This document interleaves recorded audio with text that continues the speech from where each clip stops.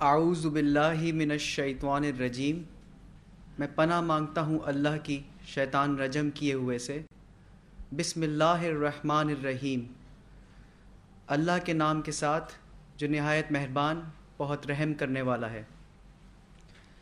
International Islamic propagation centre IIPC کی جانب سے میں محمد علی توصیف آپ سب لوگ، وہ خواتین و حضرات جو اس وقت اس لیکچر ہال میں موجود ہیں، اور وہ تمام سامعین جو پیل ٹاک پر براہ راست مختلف ممالک سے اس وقت ہم کو سن اور دیکھ رہے ہیں، خوش آمدید کہتا ہوں۔ آج کے لیکچر کا موضوع ہے القتل، یعنی قتل کے بارے میں القرآن کیا کہتا ہے، اور آج کے مقرر ہیں IIPC کے سربراہ جناب بردر محمد شیخ۔ لیکچر شروع ہونے سے پہلے اس کتابچے کو کھول کر دیکھیے گا تو آپ دیکھیے گا کہ ہر صفحے کے سیدھے ہاتھ پر قرآنی آیات عربی میں درج ہیں، اور ان کے الٹے ہاتھ پر انہی آیات کا ترجمہ ہے۔ یہ وہی آیات ہیں جو آج بردر محمد شیخ تلاوت کریں گے اور پھر ان کو بیان کریں گے اپنے لیکچر میں۔ دوران لیکچر جب بردر محمد شیخ لیکچر دے رہے ہو، براہ کرم کسی قسم کی گفتگو یا سوال یا کسی قسم کے ریمارک دینے سے پرہیز کیجیے گا۔ آپ لوگوں کو کویسچن اور آنسرز کا ایک الگ سیشن ہوگا، سوال و جواب کا، جس میں آپ براہ راست مقرر سے سوالات کر سکتے ہیں۔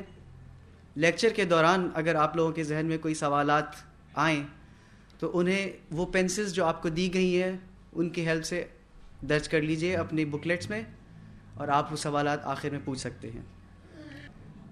اب میں بردر محمد شیخ کو دعوت دیتا ہوں کہ وہ روسٹرم پر تشریف لائیں اور آج کا لیکچر جو کہ ہے القتل، یعنی قتل کے بارے میں القرآن کیا کہتا ہے، اس کا آغاز کریں۔ جناب بردر محمد شیخ۔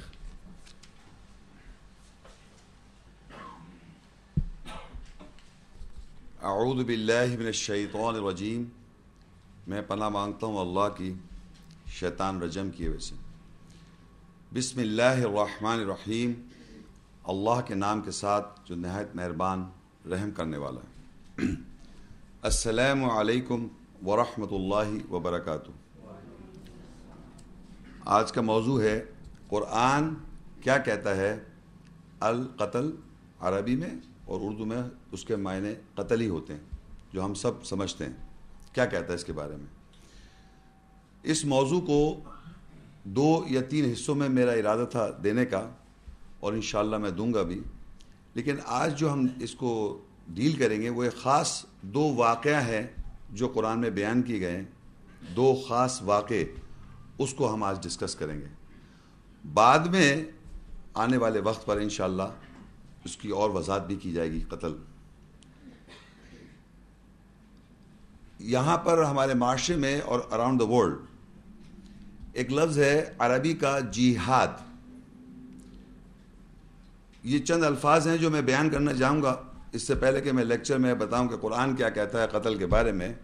وہ الفاظ جو عربی میں استعمال کیے جاتے ہیں اور ہر لینگویج میں، ہر زبان میں اس کو استعمال کیا جا رہا ہے۔ انگریزی میں بھی ورڈ جہاد کہیں گے، اور انگریزی میں بھی، اردو میں بھی، اور مختلف زبانوں میں بھی۔ آپ اگر ٹریول کریں دنیا میں تو کچھ عربی کے لفظ جو ہیں وہ ایسے جو کہ تم اس لینگویج میں استعمال کیے جاتے ہیں، ان کے معنی عموماً غلط کیے جا رہے ہیں، بتائے نہیں جا رہے، بلکہ اس ورڈ کو، جیسے آج کل القاعدہ جیسے ورڈ ہے، اس کو اب القاعدہ میں نے کہا تو آپ حضرات کو جو القاعدہ عربی کا لفظ ہے اس کے اگر معنی نہیں جانتے تو آپ کے ذہن میں وہ آ جائے گا جو آج کل میڈیا پروجیکٹ کر رہا ہے۔ تو دنیا میں یہ رواج رہا ہے کس طرح الفاظوں کو ڈسٹورٹ کیا جائے۔ تو اسی طرح عربی میں جہاد کے معنی اردو لینگویج میں جد و جہد کرنے کو کہتے ہیں۔ عربی میں جہاد، جد و جہد کرنا، اردو میں، انگلش میں ٹو اسٹرائیو، ٹو اسٹرگل، یہ اس کے لفظی معنی۔ لیکن جہاد قرآن مجید میں کس طرح آتا ہے اس کو ہم ڈسکس کر سکتے ہیں۔ اور جو معاشرے میں جو عربز، جہاد لفظ یہودی عرب یا کرسچن عرب اگر وہ استعمال کرے گا جد و جہد ورڈ عربی میں جہاد تو وہ اس کو جد و جہد کے کانسیپٹ میں باقاعدہ زبان میں استعمال کرے گا وہ لفظ یا نان مسلم. لیکن جب ہم قرآن مجید کے کانٹیکس میں دیکھیں گے جہاد کو ہم آیات میں کس طرح ہے تو وہ قرآن کا اللہ تعالیٰ کا آیات کا یوسیج میں کیا ہے جہاد وہ آپ کو پتہ چل جائے گا. یہ قرآن مجید میں پتہ چلے گا. اسی طرح لفظ قتل ہے اور اسی طرح ایک لفظ ہے حرب. حرب کے معنی ہوتے ہیں وار جنگ جو مروجہ عام طور پہ لوگ جانتے ہی نہیں ہیں.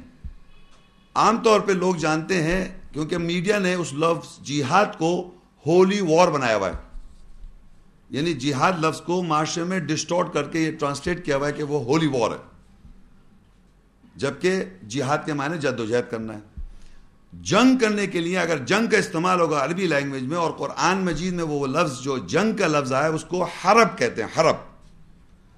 تو یہ میں وہ لفظ اس لیے پہلے بتاتا جا رہا ہوں کہ آپ لوگوں کو یہ ڈفرینشیٹ کرتا چلوں کہ جو آپ لیکچر سنیں گے وہ ہے قتل کے بارے میں. تو یہ سب سینونیم بن گیا ہے کہ جہاد کہو تو قتل سمجھ رہا ہے آدمی، قتل کہو تو جہاد سمجھ رہا ہے آدمی.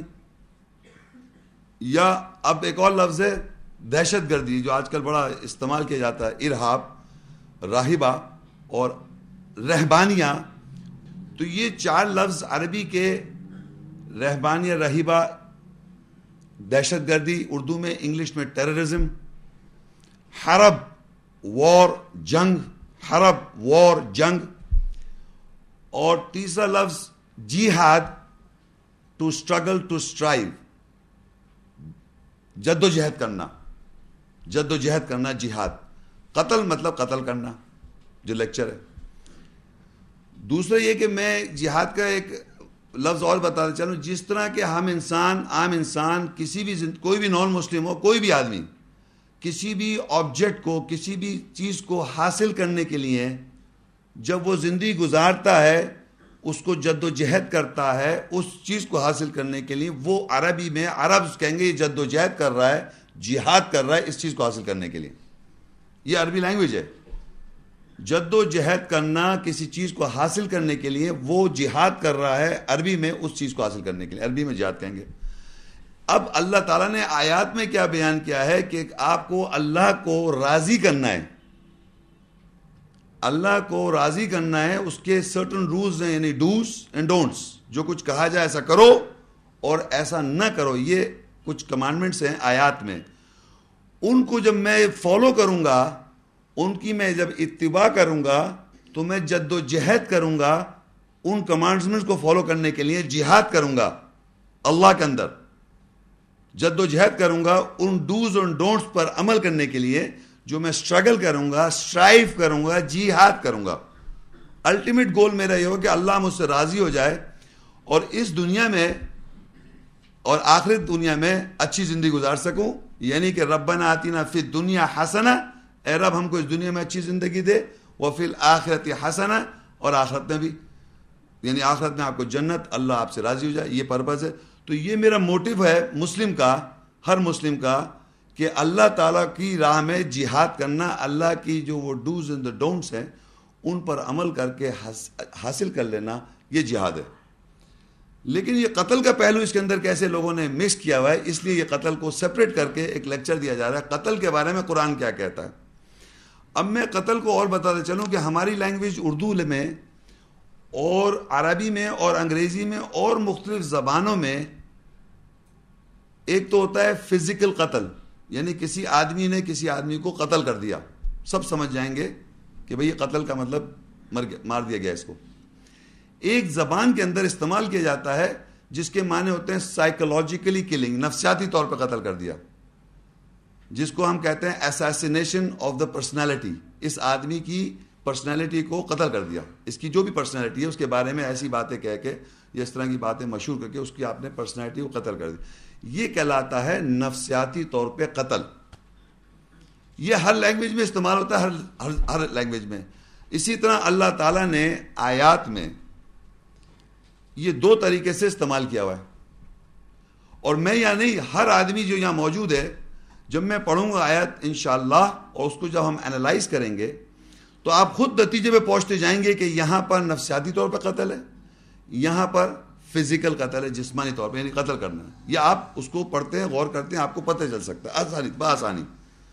لیکن اگر کوئی آدمی اس کو مس یوز کر رہا ہے، جیسے کہ معاشرے میں کہ قتل کا لفظ پکڑ لیا، کل، اور ہر جگہ اس کو مطلب معنی دے رہا ہے کہ فزیکل کلنگ، جس کی وجہ سے دنیا میں کنفیوژن رائز کر دی اور قرآن کی آیت کوٹ کر دی، جس کو کہیں گے آؤٹ آف کانٹیکسٹ.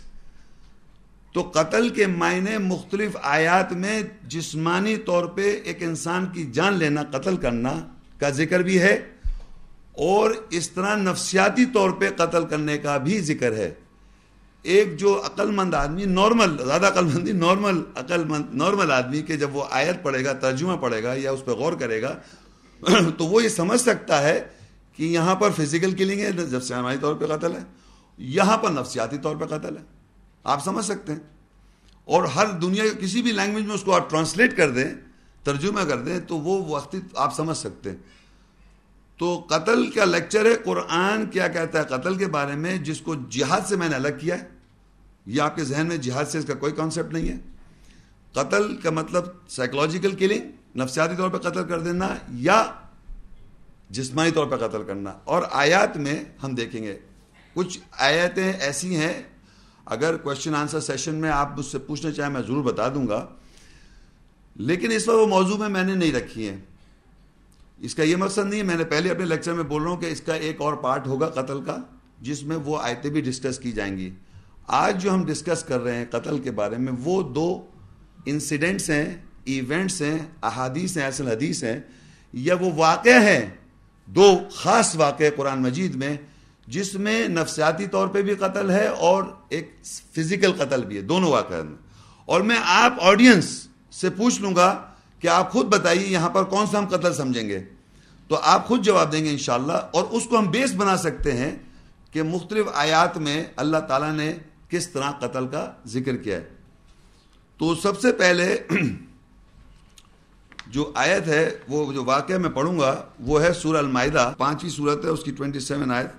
وَاتْلُو عَلَيْهِمْ نَبَأَ ابْنَيْ آدَمَ بِالْحَقِّ إِذْ قَرَّبَ قُرْبَانًا فَتُقُبِّلَ مِنْ أَحَدِهِمَا وَلَمْ يُتَقَبَّلْ مِنَ الْآخَرِ قَالَ لَأَقْتُلَنَّكَ قَالَ إِنَّمَا يَتَقَبَّلُ اللَّهُ مِنَ الْمُتَّقِينَ.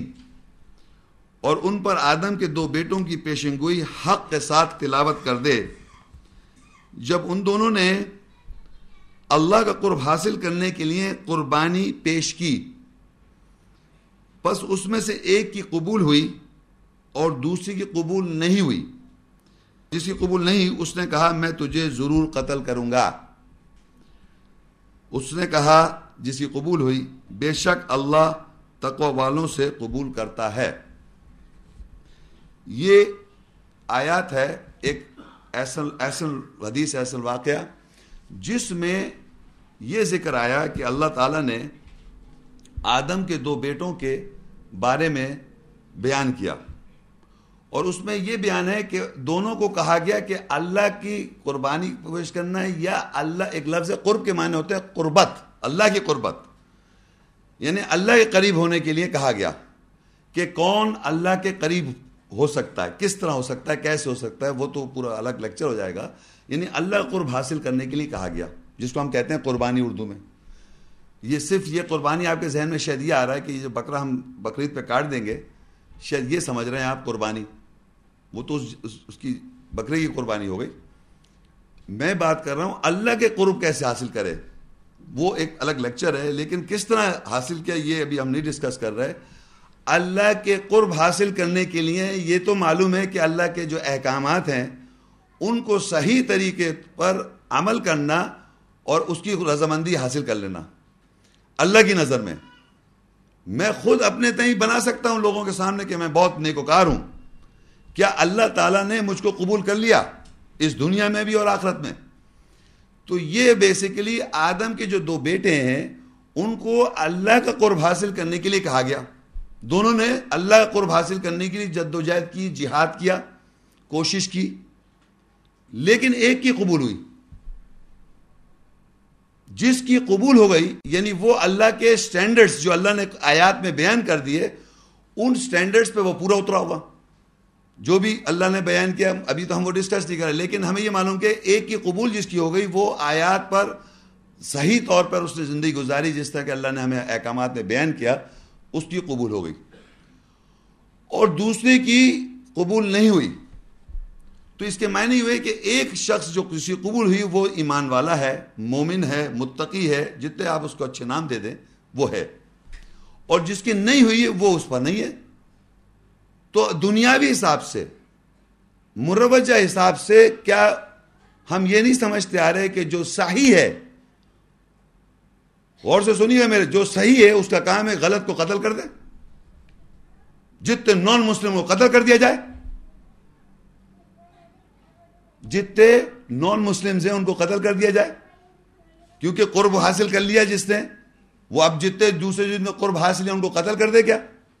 یہاں پر یہ کہ جس کا قرب نہیں ہے، جو اللہ کے قریب نہیں ہے، جو اللہ کی قربت حاصل نہیں کر سکا، اس نے کہا کہ میں تجھ کو ضرور قتل کروں گا جس کا اللہ کا قرب حاصل ہو گیا۔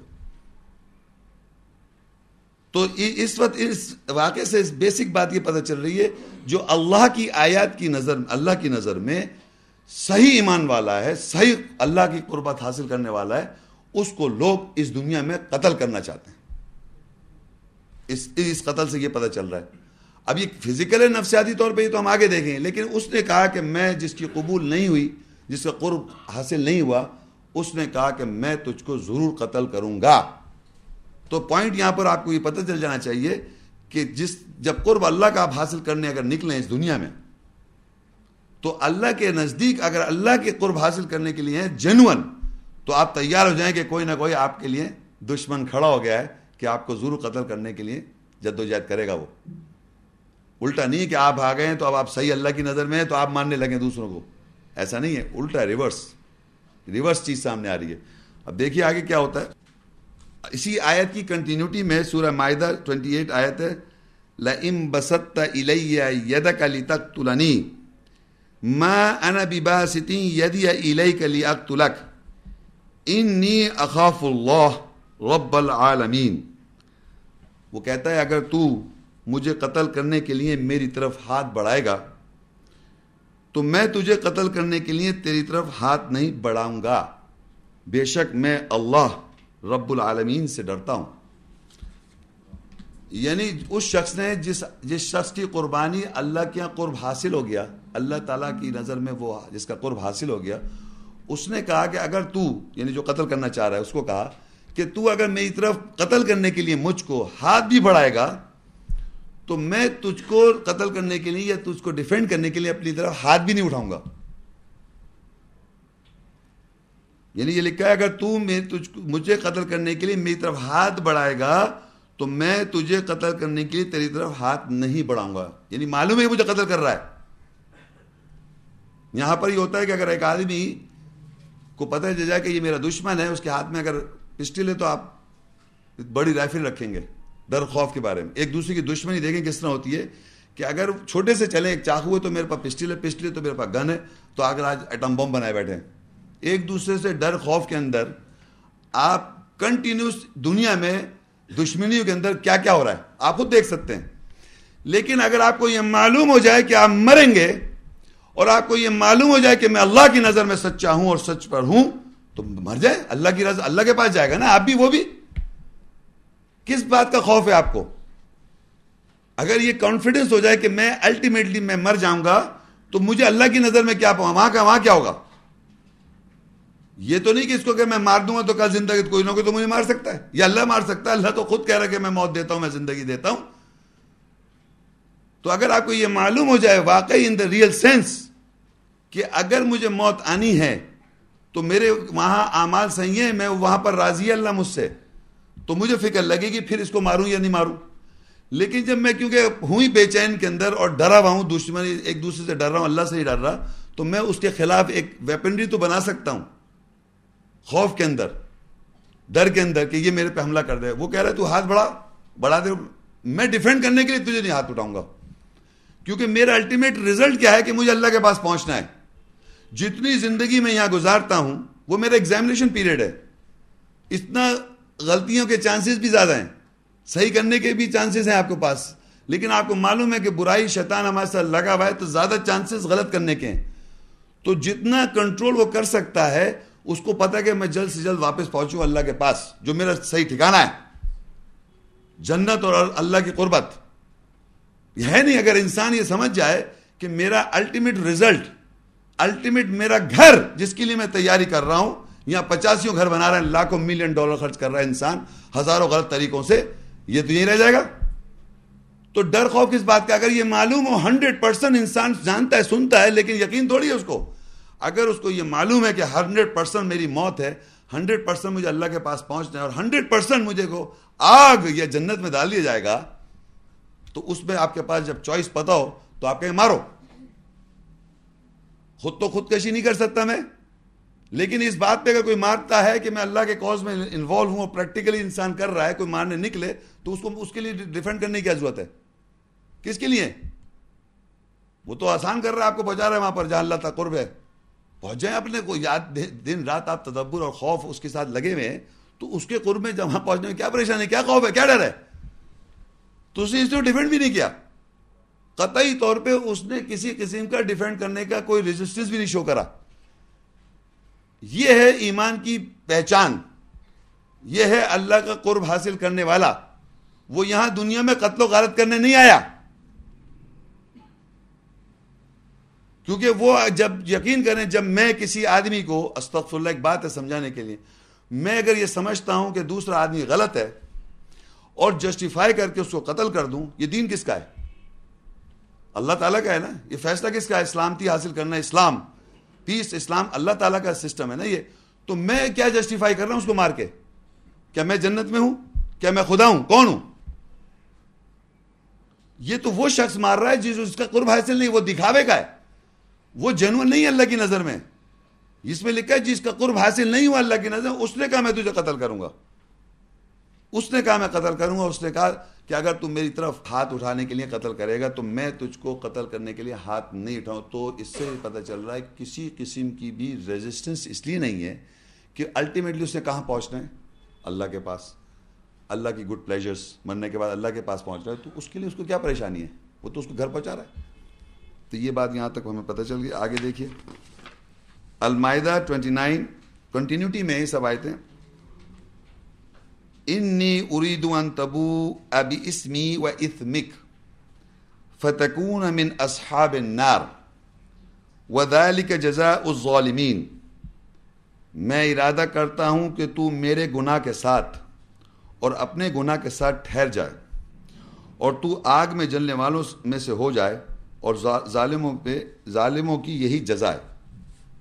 یہ وہی شخص ہے جس کا اللہ کے قرب حاصل ہو گیا.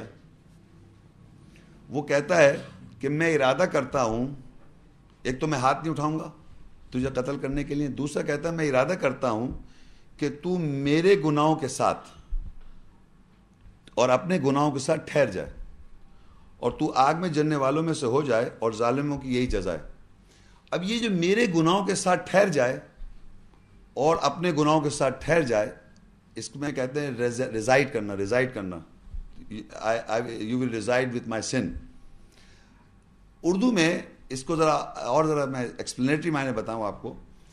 دیکھیے انسان, جیسے فرض کریے یہاں کچھ حضرات بیٹھے ہوں, ایک بات ہے ہم انسان کی کیا ایک وہ ہے, اپنے کو ڈیفینڈ کرنے کے لیے, انسان اپنے کو دفاع کرنے کے لیے وہ کنٹینیوس ایک ولچر نیچر رکھتا ہے. ولچر, دوسرے کو اس کی خامیوں پہ نگاہ رکھنا, دوسرے آدمیوں کی خامیوں پہ نظر رکھنا, برائی پر نظر رکھنا, اس کی کمزوریوں پہ نظر رکھنا. یہ ہمارے یہاں ایک وہ ہے گناہوں پر کہ اس نے یہ گناہ کیا ہوا ہے, اس نے یہ گناہ کیا ہوا ہے.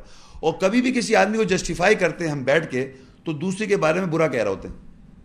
وہ اس لیے کہہ رہے ہوتے ہیں کہ آپ خود بھی اچھے نہیں ہیں, اپنے نظر میں آپ خود بھی اچھا کام نہیں کر رہے, تو آپ دوسرے کے بارے میں برائی کر رہے ہوتے ہیں یا اس کے گناہوں کی بات چیت کر رہے تھے, وہ تو ایسا گناہگار آدمی ہے. یہ جو بات ہے نا, وہ گناہگار آدمی ہے, آپ ٹھہرے ہوئے. ہو سکتا ہے اس نے اپنی زندگی پلٹ دی ہو, لیکن آپ کی نظر میں وہ گناہگار ہے. تو وہ کہتا ہے تو میرے گناہ کے ساتھ, یعنی وہ جو نیکوکار تھا جس کا اللہ کا قرب حاصل ہو گیا وہ تو چینج ہو گیا, لیکن ان کے ذہن میں وہی گناہ ہے, میری بات سمجھ میں آ رہی ہے آپ کو؟ وہ آدمی جس نے اللہ کا قرب حاصل کرنے قربانی کے لیے جب کہا گیا تھا، دونوں سے سمجھی گناہ ہوا ہوئے تھے. جب گناہ کر لیتا ہے تو ہم ایک دوسرے کے گناہ جانتے ہیں، لیکن جب قربانی کے لیے کہا گیا جس کا قرب اللہ نے حاصل کر لیا تو دوسرے آدمی کو تو گناہ پتہ تھا اس کے، تو وہ کہتا ہے تو میرے گناہوں کے ساتھ اور اپنے گناہوں کے ساتھ ٹھہرا رہا، اسی میں رہ تو زندگی بھر. کہ یہ کہتا پھر کہ جیسے یہ آدمی جو ہے اس میں یہ گناہ، اس میں یہ برائیاں، یہ گناہ، ایسا گناہ میں جانتا ہوں، ایسا گناہ گار آدمی ہے، اور ہم بتاتے ہیں ایسے بات کرتے ہیں. تو آپ ریزائڈ کر رہے ہیں اس کے گناہ کے ساتھ، جبکہ وہ اللہ کی نظر میں قبول، اللہ کی نظر میں قرب حاصل کر چکا ہے. تو اس کے معنی اس کی گناہوں کی معافی اللہ نے ایکسپٹ کر رکھی ہے، مگر یہ آدمی ٹھہرا ہوا ہے.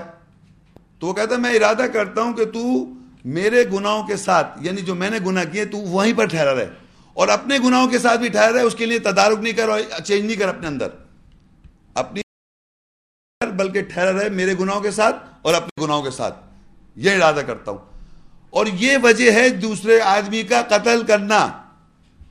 آپ کو اس کی شکل، اس کی وجہ، وہ جو خاص بات جس سے آپ کو برا لگا، جب ہم ایک دوسرے کا برا لگ جائے گا اس آدمی کو، تو آپ وہ چیز یاد رکھتے ہیں، اس کی برائی، اس کا گناہ یاد رکھتے ہیں کنٹینیوس. وہ آدمی چاہے زندگی میں معافی مانگ لے یا اپنی زندگی اصلاح کر لے اللہ کی نظر میں، مگر اس کے ذہن میں تو وہ یہ ٹھہرا ہوا وہ گناہ گار آدمی ہے. یہ ایک ہے بات جس کو یہاں اللہ کہہ رہا ہے. وہ شخص کہتا ہے کہ میں ارادہ کرتا ہوں تو میرے گناہ کے ساتھ اور اپنے گناہوں کے ساتھ ٹھہرا رہے. مقصد نہ تو اپنے گناہ دھو اللہ سے معافی مانگ کر، نہ میرا جو گناہ میں جو معافی مانگ کے آگے بڑھ رہا ہوں اس کی فکر نہیں کر، وہیں ٹھہرا رہے. یہی کہتا رہے، یہی سوچتا رہے، اس میں ریزائڈ کرتا رہے، رہتا رہے اس میں. تو ہماری یہاں یاد رکھیے، اس سے ہمیں لیسن کیا پتہ چل رہا ہے؟ ہمیں بننا ہے ایک ساتھ ساتھ میں واقعات میں آدم کے دو کون سا بیٹا بننا ہے، یہ آپ کو سمجھنا ہے. ساتھ میں یہ خاص پرٹیکولر دو بیٹے ہیں تو اللہ نے ایک مثل ہے، ایک حدیث بیان کر دی، واقعہ ہے. ہمیں ساتھ ساتھ میں ایجوکیشن ہی پتہ ہونی چاہیے کہ ہمیں کون سا بیٹا بننا ہے. کیا ہم گناہ دوسروں کے لے کے بوجھ کہ فلانے نے یہ گناہ کیا ہوا اس کا مجھے پتا پہلے تو ایسا تھا، یہ رکھ کے اس سے آپ کو کیا حاصل ہو رہا ہے؟ ٹھہرے میں، آپ وہیں ٹھہرے میں. اور دوسرا جو اپنے گناہ ہے وہ بھی وہیں رکھے ہوئے، نہ اس کو صحیح کرتے ہیں، نہ اس کے بارے میں اختلافی کرے گا. چھوڑو بھائی، اس سے کیا تھا اللہ جانے وہ جانے، ہو سکتا ہے اس کے اللہ تعالیٰ نے قبول کر لیا، معافی مانگی، جیسے دیکھو قرب حاصل کر لیا اس نے، لیکن یہ تو ٹھہرے میں. تو اس نے کہا کہ میں ارادہ کرتا ہوں تو میرے گناہ کے ساتھ اور اپنے گناہ کے ساتھ ٹھہر جا. تو لوگ کیا کرتے ہیں، یہ ہمیں ایجوکیشن میں آپ کو ساتھ ساتھ یہ بتاتا جا رہا ہوں کہ اس میں یہ بھی پتہ چلنا ہے کہ ہمارے یہاں کہ ہم کوئی آدمی غلطی کرتا ہے تو ہم اس کے گناہ کے ساتھ اس کی گناہ یاد رکھتے ہیں اور برائی کو یاد رکھتے ہیں، اس کو بتانے کے لیے، جتلانے کے لیے، یا پیچھے بیٹھ کے لوگوں سے بات کرنے کے لیے. ٹھہرے میں آپ، یہ کہلاتا ہے کہ آپ دوسروں کے گناہوں کے ساتھ ٹھہرے، اور ایک آپ کے اپنے بھی گناہ ہیں، ان کے بھی تدارک نہیں کر رہا ہے، اس میں بھی ٹھہرے میں. تو یہ ٹھہرنا ہو گیا. اور کہتا ہے اور تو آگ میں جلنے والوں میں سو جا. اور ظالموں کی یہی جزا ہے کہ وہ لوگ اپنا اصلاح نہیں کرتے، صحیح نہیں کرتے، بس وہی جو گناہ ہوتے جا رہے ہیں ان کو وہاں ٹھہرے ہوئے، دوسروں کے گناہ یاد کرتے جا رہے ہیں کہ ہر موقع کی تلاش میں پتہ چل رہا ہے کہ اس کی یہ گناہ ہے، کہیں بیٹھے اس کی برائی، اس کی برائی، الٹیمیٹ دوسروں کے گناہ جانتے ہیں اور کچھ جانتے نہیں. اور اس کی وجہ سے کیا ہوگا دیکھیے آگے چل کے پتہ چلے گا انشاءاللہ. تو اب دیکھیے سورہ کوئی کنٹینیوٹی میں جائیں. فَطَوَّعَتْ لَهُ نَفْسُهُ قَتْلَ أَخِيهِ فَقَتَلَهُ فَأَصْبَحَ مِنَ الْخَاسِرِينَ. پس اس کے نفس نے اس کو رضامند کر کے اپنے بھائی کا قتل کرا دیا، پس اس کی صبح نقصان اٹھانے والوں میں سے ہوئی. یعنی اس کی جو نفس ہے، اس کی جو سائیکالوجی ہے، نفس کے معنی ہوتے ہیں نفسیات سائیکالوجی، اس کی نفسیات نے اس کو رضامند کر لیا، اس شخص کو یعنی قتل کرنے والے کو، اس کی نفسیات نے اس کو رضامند کیا، اپنے بھائی کا قتل کرا دیا، پس اس کی صبح نقصان اٹھانے والوں میں سے ہوئی. اب یہ اگر یہاں کوئی غور سے سن رہا ہے تو میں یہاں آڈینس میں سوال کروں گا. ایک بات ریٹورک کوشچن ہے، صرف ایک بات پوچھوں، آپ ہاں یا نہ میں بتائیں. یا آپ بتا سکتا ہے کوئی یہاں آدمی کہ اس کے نفس نے جو قتل کر رہا ہے، اس کے نفس نے اس کو راضی کر دیا، رضامند کر دیا؟ کیونکہ آپ کو کوئی ایڈ کرنے کے لیے کنوکشن ہونی چاہیے، یعنی یہ کنوکشن ہونی چاہیے کہ میں اس کو جو قتل کر رہا ہوں یا کوئی بھی میں ایڈ کر رہا ہوں کیوں کر رہا ہوں، اس کے پاس جسٹیفیکیشن اور کنوکشن ہونی چاہیے. تو رضامند کر کے اس کا بھائی کا قتل کرا دیا اس کے نفس نے. کون سی ایسی بات ہے جس کی وجہ سے اس نے قتل کر دیا؟ جی اچھا جیلسی. اور آپ کو بتائیں؟ جی آپ بتائیں. نہیں دیکھیے اسی لیکچر میں غور کریں. نہیں آپ نہیں، نئے آدمی میں سے میں چاہوں گا. نہیں.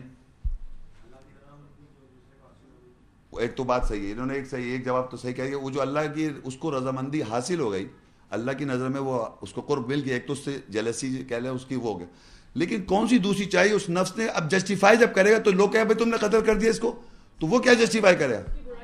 اس کی گناہ کہ گناہ جو اس کے تھے بتانے کے لیے رضامند یہ ہوا کہ اس کے گناہ بتا سکے, اس گناہ گار آدمی تھا. سمجھ آئی آپ کو کہ اللہ کو تو اس کو جیلسی ہے, لیکن ایکشن جب کرنے جا رہا ہے کہ وہ جو گناہ اس نے کیے ہیں وہ ہے اس کے سامنے, اس پہ ٹھہرا ہوا ہے نا, وہ اس کو ویسے ہی نظر آ رہا ہے, وہ اس کو وہ ویسے ہی نظر آتا رہا تاکہ وہ کنوکٹ ہو جائے, اور جب کوئی پوچھے تم نے کیوں قتل کر دیا تو جسٹیفیکیشن اس کے پاس یہ کہ ویسا تھا. سمجھ آ رہی میں کیا کہنا چاہ رہا ہوں کہ اس کے نفس نے اس کو رضامند کر کے اپنے بھائی کا قتل کر دیا. فتوعت کے معنی ہوتے ہیں رضامند کرنا, اطاعت کر دی. لہو اس کے نفس نے اس کی اطاعت کی, نفسہ قتل اخی کہ اس کے بھائی کا قتل جو کیا اس نے رضامند ہو کر یعنی والنٹریلی قتل کیا. اس کے پاس جسٹیفیکیشن یہ ہوئی کہ اس شخص نے اس کے گناہ میں جانتا ہوں, یہ گناہ گار آدمی ہے, اس کی یہ برائیاں ہیں جو اس نے کہا تو میرے نفس کے میرے گناہوں کے ساتھ ٹھہرا رہے. تو وہ جو گناہ تھے اس کے ذہن میں اس شخص کے بارے میں, تو وہ جسٹیفیکیشن ہے اس کا قتل. ایک تو جیلس پیچھے ایکچوئل جیلس ہی ہے, بالکل صحیح کہا تھا کسی نے یہاں پر 100% جیلسی ہے, اس کا قرب کیوں حاصل ہو گیا. دوسرا یہ ہے پوائنٹ کہ وہ رضامند یہ ہو رہا ہے کہ اس کے گناہ کے ساتھ ٹھہرا ہوا ہے وہ, کیونکہ اس کے گناہ اس کے ذہن میں اٹکے ہوئے ہیں. وہ سمجھ رہے کہ وہ وہی جو گناہ جو ہیں اس کو وہ معاف نہیں کر سکتا, ہٹا نہیں سکتا اپنے ذہن سے, وہی اٹکا ہوا ہے وہاں. تو اس کے رضامند کر کے اپنے بھائی کا جو قتل کیا وہ اس کے گناہ کے ساتھ, جو اس نے بھائی نے کہا میں تو ارادہ کرتا ہوں تو میرے گناہ کے ساتھ اور اپنے گناہ کے ساتھ بھی ٹھہرا رہے. ٹھہرا کا مطلب یہ تھا آپ وہیں ہیں رکے ہوئے, آگے امپلیمنٹ کر کے اصلاح نہیں کر رہے, نہ اس کے گناہ کو معاف کر رہے ہیں نہ پیچھے رکھ رہے ہیں اس کو. چھوڑے کہتے ہیں نا بھول جاؤ, غلطی ہو گئی چھوڑو, معاف کر دو, درگزر کر دو, آپس میں ہم لوگ کرتے ہیں نا. لیکن یاد رکھیں اگر آپ نہیں کر رہے ہیں تو آپ ٹھہرے ہوئے گناہ کے ساتھ. کسی بھی آدمی کے ساتھ ہمارے ناچاکی اس طرح کی بات ہو جاتی ہے تو ہم باقاعدہ وہیں اٹکے رہتے ہیں اس گناہ کے ساتھ. تو ہمیں کون سا بھائی بننا ہے, یہ لیکچر ہے. تو ہمیں یہ سمجھنا ہے کہ کس طرح یہ بھائیوں کے آپس میں ہوا, کیوں ہوا اور کس طرح قتل ہوا, اس کی وجہ کیا تھی. اب کیا ہوا, قتل کر دیا. اچھا اب یہ ہاں اس بات میں آپ دیکھیے ابھی تک آپ لوگوں کے کیا سمجھ میں آیا کہ اب یہ کون سا قتل ہے, یہ نفسیاتی طور پہ قتل ہے یا فزیکل قتل ہے. آپ لوگ کیا کہیں گے بھائی پیچھے جو بیٹھے ہیں؟ فزیکل. یہ سمجھ میں آ رہا ہے, یہ میں نے تو نہیں کہا فزیکل, میں نے آپ سے اس طرح پڑھ کے, اب دیکھیے کوئی بھی سے واقع پڑھے گا تو سمجھ جائے گا یہ فزیکل قتل ہے, اس میں زیادہ کوئی عقل مند کی ضرورت نہیں. میں نے کہا نارمل آدمی سمجھ سکتا ہے. تو یہ فزیکل قتل ہے, صاف صاف. سمجھ رہے ہیں آپ کتنی واضح طور پہ سمجھ آ گئی. تو اس کے معنی قتل کا لفظ آپ سے میں پوچھتے جاؤں گا یہ کون سا, تو آپ خود بتائیں گے انشاءاللہ کہ یہ ایک فزیکل قتل ہو رہا ہے. اور اس کی آگے ایک اور ریزن بھی آ جائے گی, وہ بھی میں جب وقت آئے گا بتاؤں گا, لیکن آپ نے یہی بتا دیا. اب کیا ہوا جب یہ قتل ہو گیا تو المائدہ کا 33 کنٹینیوٹی میں فَبَعَثَ اللَّهُ غُرَابًا يَبْحَثُ فِي الْأَرْضِ لِيُرِيَهُ كَيْفَ يُوَارِي سَوْءَةَ أَخِيهِ قَالَ يَا وَيْلَتَا أَعَجَزْتُ أَنْ أَكُونَ مِثْلَ هَذَا الْغُرَابِ فَأُوَارِيَ سَوْءَةَ أَخِيهِ فَأَصْبَحَ مِنَ النَّادِمِينَ. پس اللہ نے کوے کو مقرر کیا جو زمین میں بحث کرتا ہے تاکہ اس شخص کو دکھائے کہ کس طرح اپنے بھائی کی برائی کو پیچھے ڈالا جاتا ہے. اس نے کہا ہائے افسوس, کیا میں اتنا نااہل ہوں کہ میں نے اس کوے کی مثال بھی نہ ہو سکا کہ پس میں اپنے بھائی کی برائی کو پیچھے ڈال دیتا. پس اس کی صبح ندامت کرنے والوں میں سوئی. اب اس میں اللہ تعالیٰ یہ بتا رہے ہیں کہ کوے کو مقرر کیا, یعنی اس شخص نے ایک کوے کا بیہیویئر کو دیکھا. اصل میں اللہ تعالیٰ جو ہے آیات کے اندر بالکل ٹو دا پوائنٹ بات کرتے ہیں. ہمیں خود تدبر کرنا ہوتا ہے کیا مقصد کوے کو مقرر کیا. یہاں تو اسے بھی لکھا ہم نے کوے کو مقرر جو زمین میں بحث کرتا ہے. اب بحث کا مطلب اردو میں آرگیومنٹ کرنا ہے, بحث سمجھتے ہیں سب, لیکن کوا کیسے کرے گا. تو آپ نے اگر دیکھی کوے کے جو لوگ کوے کو, بلکہ ہم لوگ روزانہ دیکھتے ہیں, کوئی ایسی بات نہیں ہے, اگر کوئی کوا کو آپ ماریں یا کوے کو کسی کو نقصان پہنچائیں تو بقیہ کوے کیا کریں گے بتائیے آپ؟ اتنے سارے دیکھا ہوگا آپ نے, ایک ہجوم آ جائے گا صاحب. یہ صرف اس کوے میں اور کسی جانور میں نہیں ہے. یہ کہلائے گی بھینس کہ وہ اپنے دوسرے جو اس کا جو بھی ہے رشتہ اس دوسرے کوے جس کو ہرٹ کیا جا رہا ہے اس کے اندر وہ جمع کر لے گا. یعنی وہ اپنی فیلنگ شو کر رہا ہے اس کوے کے لیے. آپ سمجھ رہے میں کیا بتانا چاہ رہا ہوں کہ کوا جو بحث کر رہا ہے زمین پر وہ یہ ہم اب اس کو دیکھ رہے ہیں نا, اللہ نے اتنی بات کہہ دی بس اللہ نے کوا مقرر کیا بس وہ زمین پہ بحث کرتا ہے. اب ہم یہ تھوڑی کہ کوا ہر بات کو اب ہم نے دیکھا کہ کوے کو جب کیونکہ واقعہ ہم پڑھ رہے ہیں ایک آدمی کا مرڈر ہو چکا ہے آیات میں, تو اب اللہ نے اس کو کیسے سبق سکھوایا کہ اس نے دیکھا کہ آدمی نے دیکھا ایک کوے کو جب اس کو ٹچ کیا جاتا ہے تو سارے کوے جمع ہو جاتے ہیں. تو اس کے معنی ان کوے کو آپس میں کتنی فیلنگز ایک دوسرے سے. تو یہ اس کا بھائی تھا اور اس نے مرڈر کر دیا. کیوں مرڈر کیا کہ وہ کس کے ساتھ کیا لکھا ہوا ہے کہ اس نے دیکھا کہ کس طرح اپنے بھائی کی برائی کو پیچھے ڈالا جاتا ہے. کیا چیز کس طرح کیوں قتل کیا تھا اس نے؟ اس کی برائی سامنے تھی, اس کی گناہ سامنے رکھا ہوا تھا, اس نے گناہ کے ساتھ ٹھہرا ہوا تھا, پیچھے ڈال دیتا.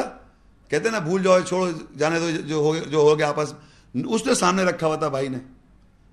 تو اس کوے کو دیکھ کے اس کو یہ احساس ہو دیکھ کوے کوا ہے جانور ہے پرندہ ہے, وہ تو اتنی فیلنگ رکھ رہا ہے. اللہ تعالیٰ نے یہ بتایا تم تو انسان ہو, تم مطلب تم اتنی سی بات, یعنی اگر تمہارے بھائی کی اس نے کہا نا تم اس کے گناہ کے ساتھ ٹھہر, تو اس کی اگر برائی تمہارے سامنے آ گئی تھی, کسی کے اندر یہ برائی سامنے آ جائے تو آپ اس کو لے کے بیٹھے ہوئے اس کے گناہ کے ساتھ ٹھہرے ہوئے. تو اس کو دیکھ کے اسے یہ آیا, اس کو احساس ہوا کہ کاش جو زمین میں بحث کرتا ہے کہ اس کو دکھائے کہ کس طرح اپنے بھائی کی برائی کو پیچھے ڈالا جاتا ہے, کس طرح اس کو پیچھے ڈال دیتا, وہ نہ لے کے بیٹھا رہتا ہر وقت, جس کی وجہ سے اس کی نفس نے اس کو آسان بنا دیا قتل. تو ہم جو ایک دوسرے کی اس طرح چیزوں کو لے کے بیٹھے ہوئے ہیں اپنے نقصان کر رہے ہیں. تو اس نے یہ دیکھ لیا کس طرح اپنے بھائی کی برائی کو پیچھے ڈالا جاتا ہے. اس نے کہا ہائے افسوس, کیا میں اتنا نااہل ہوں کہ میں اس کوے کی مثال بھی نہ ہو سکا کہ بس اپنے بھائی کی برائی کو پیچھے ڈال دیتا. اگر برائی سامنے آ بھی جاتی تو اس کو پیچھے ڈالتا, کیونکہ اصل تو بات مقصد کچھ اور ہے دنیا میں, قرب اللہ کا حاصل کرنا ہے مقصد ہمارا. ہم سب کا مقصد ہے کہ ہم اللہ کا قرب حاصل کریں. تو اللہ کی قرب حاصل کرنے کے لیے دو آدم کے بیٹوں کا ہم یہ حدیث یہ واقعہ پڑھ رہا ہوں میں, اور اس میں قتل کا ذکر آ رہا ہے. قتل کون کر رہا ہے؟ جس کا قرب حاصل نہیں ہو رہا. اور قتل کرنے کی ریزن یہ ایک تو جیلسی کے قرب حاصل کیوں ہو گیا, دوسرا یہ وجہ ہے کہ وہ اس کے گناہ کے ساتھ ٹھہرا ہوا ہے کہ کنٹینیوس نان سٹاپ ہر آدمی کے پاس ایک اوپینین ہے دوسرے آدمی کی برائی کا. بلیو کریں آپ, ہم سب کی میں بات کر رہا ہوں, ہم سب دوسرے آدمی کی کمزوری یا برائی کے ساتھ ٹھہرے ہوئے ہیں جو ہمیں نہیں رہنا ہے, جس کی وجہ سے ہم قتل کریں گے یا برا کریں گے یا اس کے لیے برائی کا سوچیں گے, اس کو نقصان پہنچانے کا. ہمیں اپنا اللہ کا قرب حاصل کیا اور اپنے گناہ تو دیکھ ہی نہیں رہے. یہ جو لیکچر ہے, یہ جو بیان کیا جا رہا ہے, اس میں دیکھا جا رہا ہے کون آدمی قتل کرتا ہے, ریزن آف قتل بھی پتہ چل رہی ہے, اور یہ بھی پتہ چل رہا ہے کہ اللہ کا قرب حاصل کرنے والا کیا کر رہا ہے, کہہ رہا ہے مجھے مار دو, قتل کر دو, میرے گناہ کے ساتھ تم ٹھہر جاؤ. تو کوے کو دکھا اللہ تعالیٰ نے ایک پرندے سے ایک آدمی کو جو نفسیات رکھتا ہے, اللہ تعالیٰ نے اس کو روح پھونکی ہوئی ہے, اللہ تعالیٰ نے آیات کی ایسنس کی ہمارے اندر, اور ہم کو ایک کوے کے تھرو مثال دے کے یہ سمجھایا کس طرح بحث کر رہا کوا, اور آپ کو یہ بتایا جا رہا ہے کس طرح آپ اپنی برائی پیچھے ڈال دیتے اپنے بھائی کی. تو اگر اپنے بھائی کی آپ برائی پیچھے ڈال دیں گے تو آپ کے تعلقات صحیح ہو جاتے, لیکن اس نے نہیں ڈالے. تو وہی افسوس دکھا رہا ہے کہ بس اللہ نے ایک کوا مقرر کیا جو زمین پر بحث کرتا ہے تاکہ اس کو دکھائے کہ کس طرح اپنے بھائی کی برائی کو پیچھے ڈالا جاتا ہے. اور اس نے کہا ہائے افسوس کہ میں اتنا نااہل ہوں کہ میں نے اس کوے کی مثال بھی نہ ہو سکا کہ بس میں اپنے بھائی کی برائی کو پیچھے ڈال دیتا. بس اس کی صبح ندامت کرنے والوں میں سے ہوئی. اب یہ ہم کو پتہ چل رہا ہے کس طریقے سے یہ شخص جو عمل کر کے بیٹھا ہوا ہے افسوس کر رہا ہے. اب اس قتل کے بعد اللہ تعالیٰ بتاتے ہیں کیا ہوا. سورہ مائدہ 5 سورہ 32 آیت, من اجل ذالک کتبنا علی بنی اسرائیل انہ من قتل نفسا بغیر نفس او فساد فی الارض فکأنما قتل الناس جميعا. یہ ابھی میں اتنی پڑھتا ہوں، اس کو ڈسٹر سے پھر آگے بعد میں پڑھیں گے. اس وقت کے بعد سے ہم نے بنی اسرائیل پر لکھ دیا کہ بے شک جو کوئی اس نفس کو قتل کرے گا، بریکٹ میں نے لکھا ہے جس نے قربانی دے کر اللہ قرب حاصل کر لیا ہو، جو بغیر نفس کے ہے یا زمین پر بغیر فساد کے ہے، پس یہ ایسا ہے جیسے کہ بے شک اس نے تمام انسانیت کا قتل کر دیا. اچھا دیکھیے، ہمارے معاشرے میں اس آیت کو شاید آپ نے سنا ہو، یہ چھوٹا سا پورشن، نفسا بغیر نفس او فساد فی الارض فکأنما قتل الناس جميعا، کہ کسی آدمی کا اگر انسان کا قتل کر دے، اور یہ جوز اور یہ کرسچنز اور یہ نان مسلمز اور مسلم سب مل کے کوٹ کرتے تو سا پورشن نان مسلمز، کہ تمہارے قرآن میں آیا کہ اگر ایک انسان کا تم قتل کر دو تو تم نے ایسا ہے کہ تم نے تمام انسانوں کا قتل کر دیا. تو آپ کیا سمجھتے ہیں؟ آڈینس سے میں پوچھ رہا ہوں، آپ سمجھتے ہیں کہ یہ عام انسان کا قتل ہے یا اس شخص کا قتل ہے جس شخص کا ہم ذکر کریں جس سے اللہ قرب حاصل کیا؟ اور یہ سائیکولوجیکل قتل ہے یا فزیکل قتل ہے؟ کہ تمام انسانیت کا قتل سمجھیں آپ، کہ جو اللہ کی نظر میں قرب حاصل کر لے، اللہ کا قرب حاصل جب کر لے اس کا قتل کرنا ایسا ہے تمام انسانیت کا قتل کر دینا ہے کہ نہیں؟ یہ سائیکولوجیکل قتل نہیں ہے صاحب، یہ فزیکل قتل ہے اس شخص کا جو اللہ کا قرب جب حاصل کر لے اس کو اگر آپ قتل کریں گے، کیونکہ وہ تو ایسا شخص ہے کہ جس کے تھرو تمام انسان اور زندہ ہو سکتے ہیں، مردہ لوگ. تو اللہ کہہ رہا ہے کہ ایسا جو اللہ قرب حاصل کر لے اس کو اگر آپ قتل کریں گے، وہ بغیر نفس کے ہے یا فساد نہیں کرتا زمین پر، اس کی پہچان بتا رہا ہے. بغیر نفس کی کا مقصد یہاں جو لکھا ہے بغیر نفسم بغیر نفس، کہ ایسا شخص جس کی خواہش کے اندر جو اپنے مال اور اپنی نفسیات کو اللہ کے سپرد بیچ چکا ہے. یعنی ایک آیت ہے، جب آئے گا کوشچن آنسر میں بتاؤں گا، جو انسان اس دنیا میں اپنی خواہش نفس کو پوری طرح قتل کر دے، اس کو سائیکولوجیکل اپنی نفسیات کو، وہ صرف اور صرف اللہ کی آیت کے مطابق اپنی زندگی گزار رہا ہو اور اللہ کو رضامند کرنے میں لگا ہوا ہو، تو وہ اس کی اپنی خواہشات تو ختم ہوئی، وہ دنیاوی طور پہ بغیر نفس کے وہ ہے. اس کو ایک لینگویج میں کہا جاتا ہے تو بغیر نفس ہے، تو معصوم ہے، ایک طرح کہتے ہیں پیغمبروں کے بارے میں معصوم ہے، یعنی یہ اس کے اندر نہیں، جیسے بچہ معصوم ہوتا ہے. تو نفسیات تو ہے بچے کی، لیکن ایسی خواہشات نہیں ہیں جس سے وینجنس ہو، جیلسی ہو، ہیٹریس ہو، نفرت ہو، قتل و غارت ہو، اور دنیا میں بغیر فساد کے ہے وہ شخص. تو ایسا شخص جو کہہ رہا ہے نفسم بغیر نفس او فساد فی الارض، یہ ایسا شخص ہے جو بغیر نفس کے ہے اور فساد زمین پر نہیں کرتا. اس شخص کو اگر آپ قتل کر رہے ہیں، تو میں نے اس کا کانٹیکسٹ ہم پڑھتے آ رہے ہیں کہ یہ وہ شخص ہے جو قربانی دے کر اللہ کا قرب حاصل کر لے، اس کو اگر آپ قتل کر دیں گے فزیکلی، تو ایسا ہے کہ جیسے تمام انسانیت کا آپ نے قتل کر دیا. اس کی ان آیات کی روشنی میں ہم واضح سمجھ سکتے ہیں کہ یہ قتل جو تھا یہ فزیکل قتل تھا، یہ سائیکولوجیکل قتل نہیں ہے، اور یہ اس شخص کا قتل ہے، یہ عام انسان نہیں ہے، یہ وہ انسان ہے جس نے اللہ کا قرب حاصل کیا، اللہ کی نظر میں وہ صحیح تھا. اس کو ایک جس نے دوسرے نے قربانی دی تھی اس کی قرب حاصل نہیں ہے، اس کو اس سے جیلسی ہوئی. ایک تو جیلسی ایک وجہ پتہ چلتی ہے، اس کو قرب حاصل نہیں ہے تو اس کو جیلسی ہوگی. دوسرے کہ اس کے جو دوسرے شخص کی گناہ تھے وہ اس نے سامنے رکھے، اس کو پیچھے پش نہیں ڈالا، اس کو ہمیشہ سامنے رکھا، اور اس کی وجہ سے آسانی ہو گئی، اس کو قتل کرنے کے لیے جسٹیفیکیشن مل گیا کہ قتل میں کر دوں اس کو. تو اس کو یہ جسٹیفیکیشن یا یہ کہنا چاہیے اس کی ریزیڈنس کہ میں بتا سکوں میں نے کیوں قتل کیا، کہ بھئی یہ وجہ تھی کہ یہ اس طرح کا آدمی تھا. تو یہاں پر تو اب اسی کے آیت کے آگے اگر ہم آگے دیکھیں گے تو آیت کا آدھا پورشن، دوسرا پورشن یہ ہے وَمَنْ أَحْيَاهَا فَكَأَنَّمَا أَحْيَا النَّاسَ جَمِيعًا وَلَقَدْ جَاءَتْهُمْ رُسُلُنَا بِالْبَيِّنَاتِ ثُمَّ إِنَّ كَثِيرًا مِّنْهُمْ بَعْدَ ذَلِكَ فِي الْأَرْضِ لَمُسْرِفُونَ. اور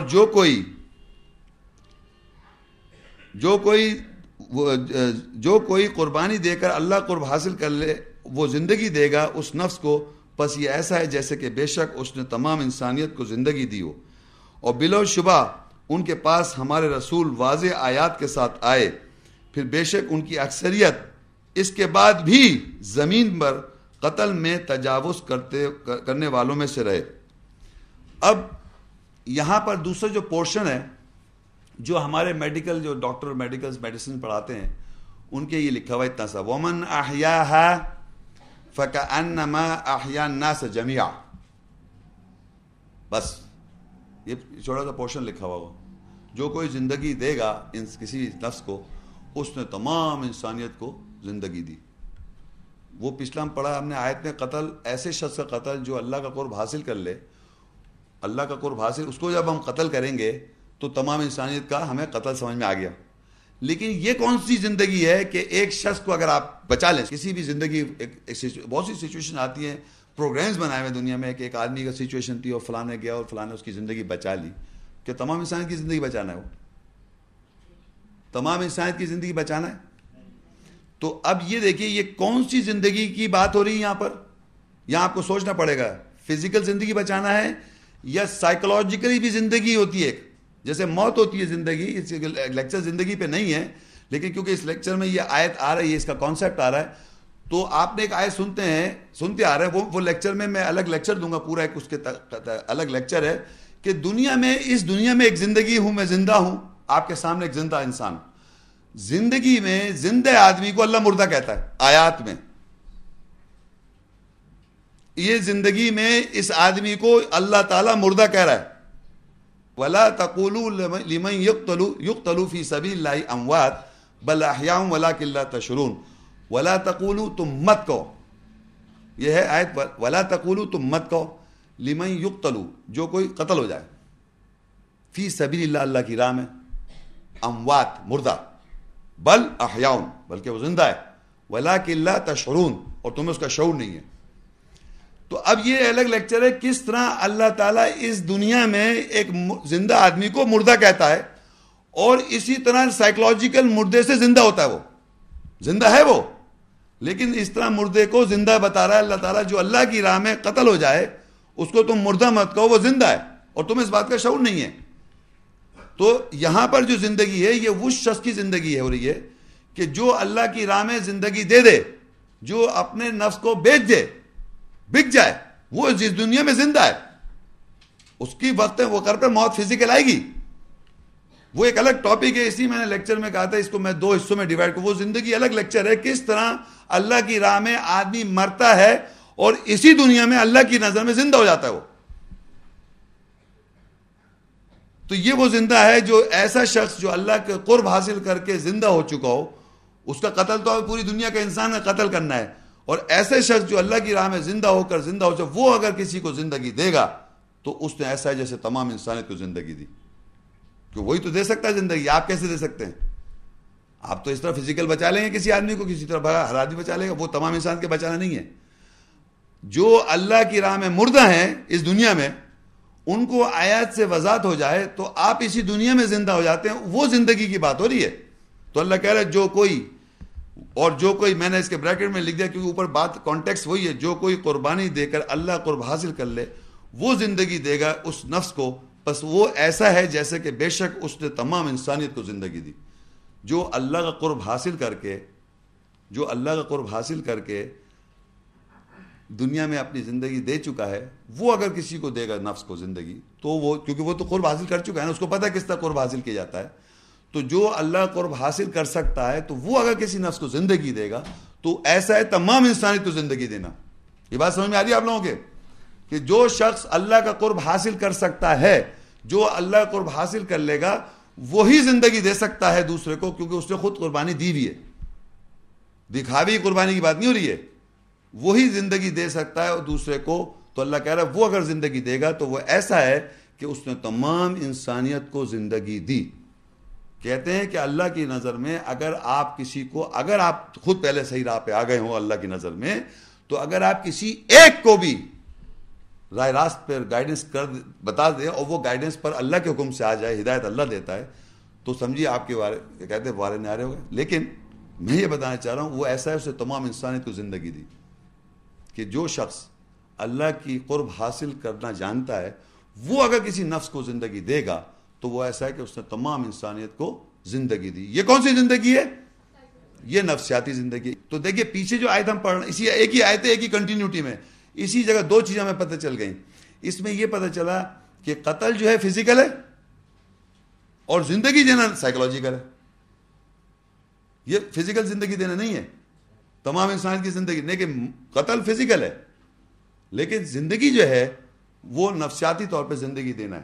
کس طرح ہے پورا ایک لیکچر ہے وہ الگ, جو قتل سے ریلیٹڈ بن جاتا ہے, کیونکہ وہ ایک میں نے کہا تھا میں ایک پارٹ میں شروع میں کہہ دیتا وہ میں الگ لیکچر, تو وہ ہمارا اس وقت یہ زندگی. لیکن اللہ تعالیٰ اس آیت میں دوسری جو تیسری آخری بات جو موسٹ امپورٹنٹ ہے وہ ہے وَلَقَدْ جَاءَتْهُمْ رُسُلُنَا بِالْبَيِّنَاتِ, تحقیق ان سب کے پاس ہمارے رسول جمع میں آئے وضاحت کے ساتھ, بالبیّنات ثم ان کثیرا منہم بعد ذلك فی الارض لمسرفون, پھر بے شک کثرت سے ان میں سے جو لوگ تھے اس کے بعد بھی, یعنی جو ہم نے واقعہ پڑھا ہے اس کے بعد بھی زمین پر قتل و غارت میں اسراف کرتے رہے. بلیو کریں آپ, اور نظر آ رہا ہے آپ کو کنٹینیوس نان سٹاپ ایک دوسرے قتل کیا جا رہا ہے, جبکہ اللہ کہتا ہے کہ جب سے دنیا بنی ہو, جب تک ایک جنرل سٹیٹمنٹ ہے بات, یعنی تحقیق ان کے پاس وَلَقَدْ جَاءَتْ رُسُلُنَا بِالْبَيِّنَاتِ, تحقیق ان کے پاس ہمارے رسول جمع میں, سارے رسول کوئی مانس نہیں کر سکتے, سارے رسول وضاحت کے ساتھ آئے. وضاحت کیا جو میں نے وضاحت کر رہا ہوں, وضاحت کے ساتھ آئے.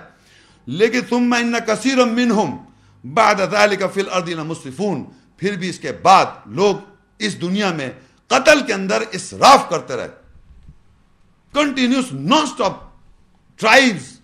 آپ جا کے دیکھیں, یعنی اتنی جیلسی اور ہیٹریسی اور نفرت ہے کہ کنٹینیوس وینجنس اینڈ ریونج پہ زندہ ہیں, ایک دوسرے قتل کنٹینیوس کیے چلے جا رہے ہیں, چھوٹے سے پیمانے سے لے کے بڑے پیمانے پر, اور جسٹیفیکیشن کرتے ہیں کہ اس گناہ کے ساتھ رکھتے ہیں اپنے آپ کو کہ اس نے میرے بھائی کا قتل کیا تھا, اس گناہ کے ساتھ اٹکے میں نان سٹاپ قتل غارت ہے یہ, بغیر کسی جسٹیفیکیشن اس کی طرح ہے جیسے اس شخص کی تھی.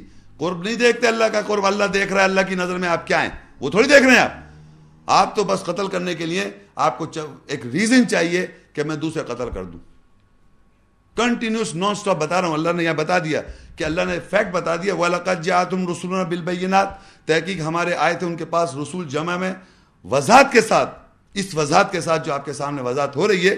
ثُمَّ إِنَّ كَثِيرًا مِّنْهُمْ, پھر اس بسرت کثرت سے ان میں سے لوگ جو تھے بعد ذلك, بعد اس کے بعد بھی اس زمین پہ لمسرفون, اسراف کرتے رہے. کانٹیسٹ کیونکہ قتل ہے تو قتل میں اسراف کرتے رہے. لیکن بتانے کا مطلب یہ وینجنس جو ہے, یہ پرابلم جو ہے, یہ ورلڈ ہیومینٹی کے اندر یہ مسئلہ ہے. شیطان تو ہمارے جذبات کو یوز کرتا ہے, لیکن آپ دوسرے کے گناہ کے ساتھ اٹکے میں, اس کے گناہ کو لے کے بیٹھے میں, آپ خدا ہیں, اللہ ہے, کون ہے آپ؟ خود ایک مخلوق ہے, اپنے گناہوں کی طرف دیکھتا نہیں ہے, دوسرے کے گناہ کو دیکھ کے اس کو قتل کرنا چاہتا ہے. یہ جسٹیفیکیشن نہیں ہے, یہ اللہ تعالیٰ کی قانون نہیں ہے, یہ آپ کی اپنے گناہ کی پیداوار ہے. جس طرح آپ قتل کرتے ہیں, جیسے کہا کہ تو اپنے گناہ کے ساتھ اور میرے گناہ کے ساتھ ٹھہرا رہے, یہ کر رہے ہیں آپ. معاشرے میں ہو رہا قتل و غارت, ملینز اینڈ ملینز, بڑے پیمانے سے لے کے چھوٹے پیمانے, چھوٹے گاؤں سے لے کے بڑے نیشنز جو اپنے کو ترقی یافتہ کہتے ہیں, یہی کر رہے ہیں. قتل و غارت, مرڈر, میسو مرڈر اور کلنگ. کوئی جنگ نہیں ہے, یہ کوئی کچھ نہیں ہے, صرف جیلسی, وینجنس اور گناہ کے ساتھ ٹھہرے ہوئے آپ, کچھ نہیں اور. اب یہ تو ایک واقعہ, ایک حدیث واقعہ, ایسر حدیث کا واقعہ میں نے آپ کو پڑھ کے سنا دیا, جس میں ایک قتل, فزیکل قتل, کیٹیگوریکلی فزیکل قتل کیا. کس کا کیا؟ ایک نان مسلم نے, جو اللہ قرب حاصل نہیں کر سکا, جو اللہ کے نظر میں مسلم تھا, ایمان والا تھا, مومن تھا, متقی تھا, جو اللہ کا قرب حاصل کر چکا تھا, اس کا اس نے قتل کر دیا فزیکل. یہ آپ کو واضح پتہ چل گیا. دوسرا ایک واقعہ ایک ہے جو میں پڑھنے والا ہوں, اس میں دیکھتے ہیں کون سا قتل ہوتا ہے, کون قتل کرتا ہے. دوسرا ہے القصص 28ویں سورت ہے, اس کی 15 آیت. وَدَخَلَ الْمَدِينَةَ عَلَى حِينَ غَفْلَةٍ مِّنْ أَهْلِهَا فَوَجَدَ فِيهَا رَجُلَيْنِ يَقْتَتِلَانِ هَذَا مِنْ شِيعَتِهِ وَهَذَا مِنْ عَدُوِّهِ فَاسْتَغَاثَهُ الَّذِي مِنْ شِيعَتِهِ عَلَى الَّذِي مِنْ عَدُوِّهِ فَوَكَزَهُ مُوسَى فَقَضَى عَلَيْهِ قال هذا من عمل الشیطان انه عدو مضل مبین. اور وہ موسیٰ مدینہ شہر میں ایسے وقت داخل ہوا جب وہاں کے لوگ غفلت میں تھے. پس اس میں دو آدمیوں کو لڑتے ہوئے پایا, ایک اس کے گروہ میں سے تھا اور دوسرا اس کے دشمن کے گروہ میں سے تھا. اس نے اپنے دشمن کے گروہ کے خلاف موسیٰ کی اس کی مدد چاہی, بس موسیٰ نے اسے گھونسا مارا اور اس کی زندگی اس پر پوری کر دی. موسیٰ نے کہا، اس نے کہا یہ عمل شیطان ہے میں سے ہے، بے شک وہ واضح طور پر گمراہ کرنے والا دشمن ہے. اب یہاں پر موسیٰ السلام کا ایک واقعہ ہے، ایک حدیث ہے، احسن حدیث قصص 28 کی میں نے آیت 15 میں بتایا آپ کو. اس میں جو پوائنٹ ہے وہ ہے موسیٰ السلام پیغمبر ہیں، آپ لوگ جانتے ہیں، اور موسیٰ السلام کا جو گروہ کا آدمی کون ہوا؟ وہ کافر ہوا. کون ہوا؟ مومن، مسلم. موسیٰ السلام کا ماننے والا، پیغمبر کا ماننے والا کون ہوتا ہے؟ اللہ کا. موسیٰ السلام کون؟ پیغمبر. اللہ کون؟ اللہ کے پیغمبر موسیٰ السلام. موسیٰ السلام کے ماننے والا مسلم اور مومن، سمجھ رہے ہیں آپ بات؟ اور موسیٰ السلام پیغمبر. وہ ایک شہر میں داخل ہو رہے ہیں غفلت میں، یعنی لوگوں کو معلوم نہیں ہے، یا غفلت میں ان کو پتہ نہیں ہے، دو آدمی میں جھگڑا ہو رہا ہے. یعنی ایک جو ہے موسیٰ السلام کا گروہ سے ہے، یعنی موسیٰ السلام کی ایمان والا ہے، اور دوسرا جو ہے عدو، دو دفعہ آیا عدو وحادہ من عدو بھی، وہ اس کے دشمنوں میں سے تھا. موسیٰ السلام کا دشمن. موسیٰ علیہ السلام پیغمبر کا دشمن کون ہوگا؟ نان مسلم، ایمان والا تھوڑی ہوگا وہ.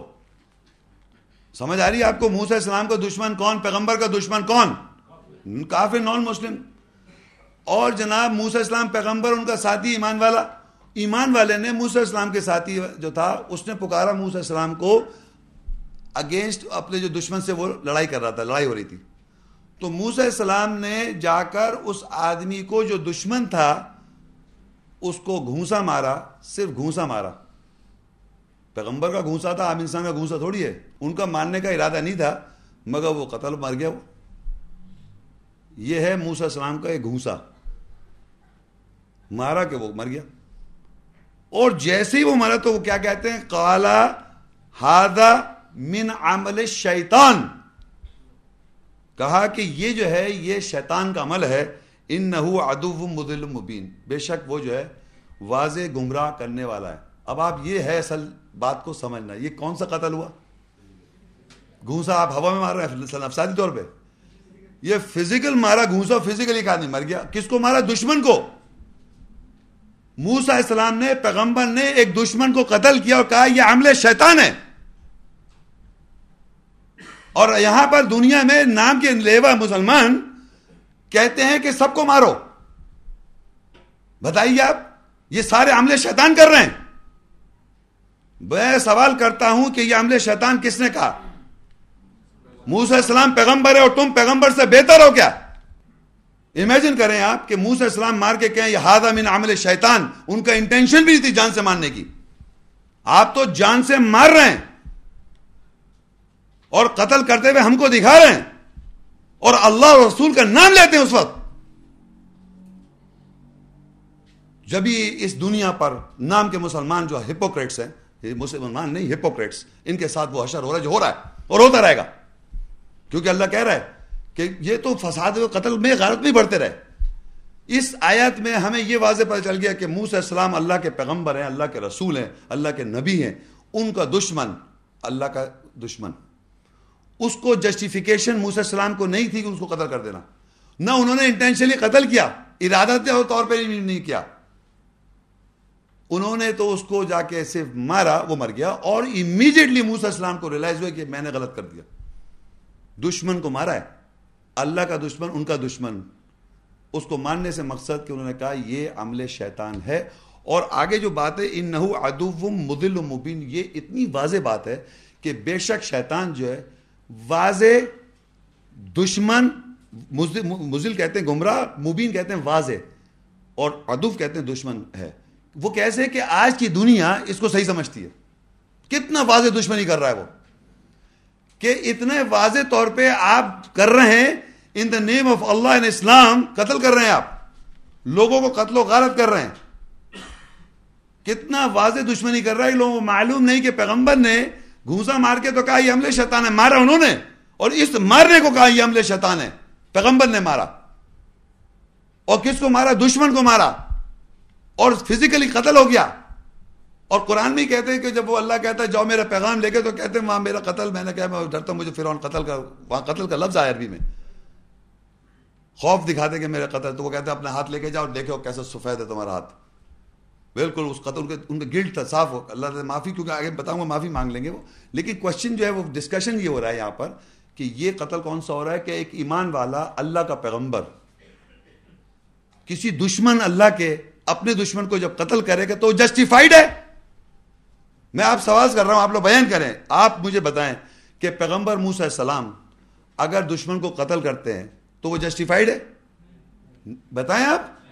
نہیں ہے. تو کیونکہ یہاں لکھ دیا اللہ نے، موسیٰ علیہ السلام نے کہا کہ ھذا من عمل الشیطان.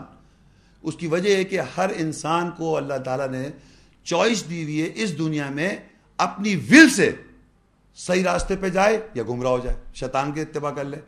الٹیمیٹ فیصلہ تو قیامت کے روز اللہ کرے گا. الٹیمیٹ کہ آپ کو لائسنس جنت کا ملے گا کہ آپ جنت میں جائیں اور آپ آگ میں جائیں. آپ نے جیسی اپنے پاس اٹھایا بندوق یا آپ نے اپنے ہاتھ میں کوئی ویپن اٹھایا مارنے اور قتل کرنے کے لیے، تو آپ اللہ کے فالوور نہیں ہیں، رسول کے فالوور نہیں ہیں، موسیٰ علیہ السلام کے فالوور نہیں ہیں. پیغمبر موسیٰ پہ آپ کا ایمان نہیں ہے. اور ہم تمام رسولوں میں ہم ایمان لاتے ہیں، مسلم مومن. کوئی ایک محمد رسول اللہ، تمام خاتم النبیین، تمام انبیاء پہ ہمارا ایمان، ان کے ہر عمل ہمارا اتباع کرنا ہے. ہر پیغمبر کا عمل ہماری سنت ہے، ہم ان کی سنت پہ عمل کریں گے.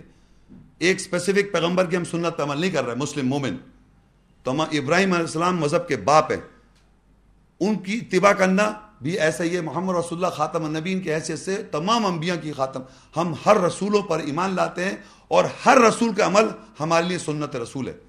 کسی ایک کے ہم فالوور نہیں ہیں. لا نفرق بین احد منہم ونحن له مسلمون. ہم کسی میں تفریق نہیں کرتے اور ہم مسلم ہیں اللہ کے. تو یہ بتانے کا مقصد یہ کہ اگر موسیٰ علیہ السلام گھونسا مار کے کہتے ہیں یہ عمل شیطان ہے، تو ہمارے کو کہنا چاہیے کہ ہم بھی کسی بھی نان مسلم کو نہیں مار سکتے، ہرگز نہیں مار سکتے. کیونکہ آپ نے تلوار اٹھانے کا مقصد یہ ہے یا پسٹل اٹھانے کا مقصد کہ آپ باقاعدہ گناہ کے اندر بیٹھے ہوئے، باقاعدہ گناہ کے اندر آپ نے خود کیے ہوئے اور گناہ گار انسان ہیں. لیکن بتانے کا مقصد یہ ہے کہ آپ یہ سمجھ لیں کہ واضح طور پہ کہ کوئی بھی آیت لیکچر کے بعد کوئی بھی شخص مجھے نہیں دکھا سکتا کہ آپ کو رائٹ ہے نان مسلم کو ماننے کا. میں چیلنج دیتا ہوں کہ جب میرا لیکچر ختم، کوئی بھی کسی کو بھی کہیں سے قرآن میں سے آج یا کبھی بھی، کیونکہ میرا لیکچر انکمپلیٹ ہے، ابھی میں اور بھی دوں گا اس کے پارٹ، لیکن پھر بھی میں کہہ رہا ہوں آپ نہیں دکھا سکتے کہ دشمن کو، کیوں اللہ نے بتا دیا کہ موسیٰ علیہ السلام نے جب کہا ھذا من عمل الشیطان دشمن کو ماننے پر، تو اللہ تعالیٰ اپنے قانون میں اختلافی بات نہیں کہتا. تو اگر ماننے کو اللہ کہے گا تو وہ نفسیاتی قتل ہوگا. وہ میں بتا دوں گا آپ کو نیکسٹ لیکچر میں کس طرح نفسیاتی قتل ہے، کہاں فزیکل قتل ہے، کہاں نفسیاتی قتل ہے، کہاں فزیکل قتل ہے. اگر ہمیں اللہ تعالیٰ نے کہا ہے لڑنے کو اور قتل کرنے کو، تو آپ پہلے اپنے کو قتل کرنا سیکھیں. پہلے آپ کو پتہ ہونا چاہیے کہ آپ نے اپنا قتل کر لیا ہے. کیا آپ اللہ کی نظر میں قربانی دے چکے ہیں؟ تو آپ تو قتل ہونے کے لیے تیار ہو جائیں. آپ اپنے آپ کو قتل کرنے کے لیے، دوسروں کو قتل کرنے سے پہلے اپنا قتل کرنا سیکھیں. جی نفسیاتی طور پہ، میں فزیکل کی بات ہی نہیں کر رہا ہوں، نفسیاتی طور کا قتل اگر آپ کو سمجھ جائے، اللہ قرآن میں کہتا ہے کہ قتل کرو دشمنوں کو، وہ سائیکولوجیکل قتل ہے. نہیں فزیکلی جب آپ دوسرے کو مانے تو پہلے اپنے کو قتل کر لیں. اگر کوئی آدمی کہتا ہے کہ وہاں فزیکل ہے تو پہلے اپنے کو قتل کرے نا، پہلے تو خود گناہ گار تھا وہ. تو اگر بقول اس کے کہ دوسرا گناہ گار ہے تو میں گناہ گار تھا، میں نے قرآن پڑھا، تو سب سے پہلے تو میں اپنا قتل کر لوں فزیکل. اس کو کیوں ماروں جا کے؟ بھائی میں مسلمان نہیں ہوں. سنیے، جو فزیکل دوسرے کو آپ ماننے نکلے ہیں، بھائی آپ تو خود گناہ گار تھے، گناہ کر رہے تھے، غلط کام پہ زندگی گزار رہا تھا. میں سپوز میں نے آیات پڑھی، میں نے کہا میں تو گناہ گار آدمی ہوں، غلط کام کرتا ہوں، میں دوسروں کیا، میں فیرن گھڑتی ہوں، بندہ اٹھا مان لوں اپنے آپ، میں ہوں اس قابل کے مان لوں اپنے آپ کو، جو دوسرے کو آپ ماننے جا رہے ہیں. تو اس کے معنی آپ نے قربانی اللہ کی نظر میں صحیح نہیں دی ہے. تو اگر آپ اپنی زندگی میں اپنے کو قربانی صحیح جگہ دیں گے تو آپ کو پتہ چلے کتنی مشکلوں سے میں اپنے راہ پہ آیا ہوں، تو دوسرے کو بتا سکتے، دوسرے کو اس طرح قتل کرنا ہے. وہ میں نے بتا دیا آپ کو. نفسیاتی قتل کا ایک اور لیکچر ہے، کس طرح اللہ تعالیٰ نے آیات میں جب کہا کہ اپنے کو قتل کرو یا دوسرے کو قتل کرو، وہ نفسیاتی طور پہ قتل ہے، فزیکل قتل نہیں ہے. ہاں یہ دشمن نے مارا، موسیٰ السلام نہیں، دوسرے اس نے مار دیا جس کا قرب حاصل ہو گیا تھا. موسیٰ السلام نے انٹینشن نہیں تھی قتل کرنے کی ان کی، کوئی نہیں کہے گا. انہوں نے تو ایک گھونسا مارا تھا، اللہ تعالیٰ نے طاقت گھونسے میں ایسی تھی کہ وہ مر گیا. تو غیر ارادتی طور پہ مارا، وہ قتل ہو گیا. تو انہوں نے کہا یہ عمل شیطان ہے. اور اللہ تعالیٰ اپنی اختلاف میں بات نہیں لکھتا، کبھی بھی یاد رکھے، یہ قانون ہے اللہ کا کہ دشمن کو قتل کرنا کیا ہو گیا، ھذا من عمل شیطان. اور جو کوئی کرتا آ رہا ہے تو سوچ لیے وہ کہاں کھڑا ہوا ہے. جو بھی کوئی کرتا آ رہا ہے کہاں کھڑا ہوا ہے. معافی مانگے اللہ تعالیٰ سے. جس طرح یہ دیکھیے نیکسٹ آیت میں سورہ القصص اس کی 16 آیت, قال ربی انی ظلمت نفسی فاغفر لی فغفر لہ انہ هو الغفور الرحیم. اس نے موسیٰ السلام نے کہا اے میرے رب بے شک میں نے اپنے نفس پر ظلم کر لیا, پس میری مغفرت کر دے.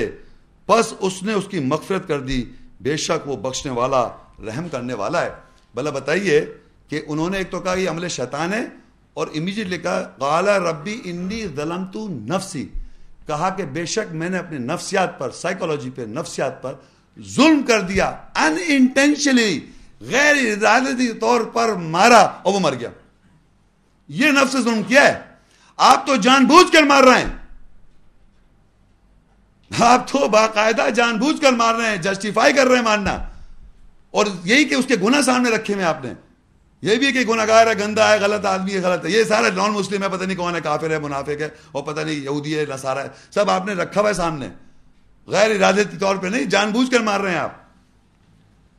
تو جناب انہوں نے جو موسیٰ السلام پیغمبر ہیں, اور اتباع موسیٰ السلام ہر مسلمان کا کام, مومن کا کام, اس کو یہ معافی مانگنی پڑے گی جیسے انہوں نے مانگی. قال ربی انی ظلمت نفسی فاغفر لی, کہ اے رب بے شک میں نے اپنے اوپر ظلم کر لیا, بس میری مغفرت کر دے. فغفر لہ, اللہ نے ان کی بخشش کر دی.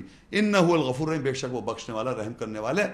کیونکہ انہوں نے جس غیر ارادی طور پہ مارا اور ان کا قتل ہو گیا اس کا دشمن کا, تو ان کو تو معلوم تھا کہ میں نے کیا کیا, اور واضح طور پہ کہا کہ یہ عمل شیطان ہے. تو ان کی معافی بھی سنسیریٹی ہے, سچی معافی ہے, اور سچی معافی کو اللہ تعالیٰ نے معاف کر دیا. یہ پیغمبر سے جو واقعہ اللہ تعالیٰ نے حدیث بیان کی, اس کا ہم سب کے لیے کیا ایجوکیشن ہے کہ ہم پستول بھی اٹھائیں, بم بھی بنائیں, ایٹم کیا دنیا کی ہر چیز بنائیں اور دوسروں کو قتل کریں. یہ ہے اس کی ایجوکیشن. قرآن مانتے ہیں صاحب, پتہ نہیں کیا مانتے ہیں. تو یہ خالی قبروں میں بیٹھ کے باتیں کرنے کی باتیں نہیں ہیں کہ آپ یوں کہیں یوں تھا اور یوں تھا, فلانے وقت تھا. بالکل وہ ایگزیکٹلی جیسے موسیٰ السلام نے معافی مانگی اور اللہ تعالیٰ نے یا کہا یہ عمل شیطان ہے, تو دشمن کو ماننا ہے عمل شیطان ہے, اور معافی آپ کو ایسی مانگنا ہے جیسے موسیٰ السلام نے مانگی. اگر آپ نے دشمنوں کو اس طرح غلطی طور پہ, غیر ارادی طور پہ مارا. اور پھر وہ کہتے ہیں القصص کے اندر 17 آیت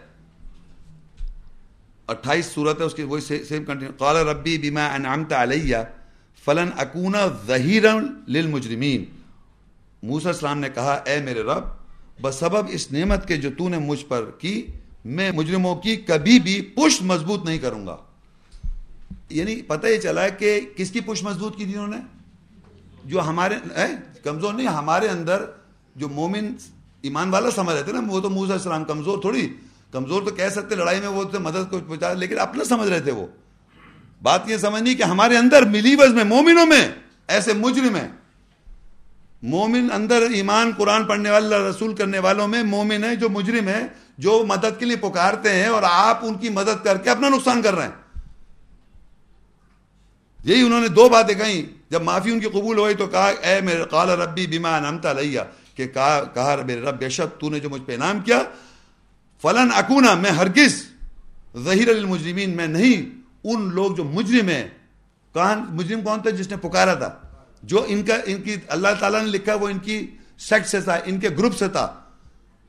تو پتہ چلا ہمارے یہاں ہمارے گروپس میں مجرم ہیں جو پکارتے ہیں کہ یہ نقصان ہو رہا ہے, یہ ہو رہا ہے, خطرہ ہے, فلانا ہے, یہ دھمکانا ہے.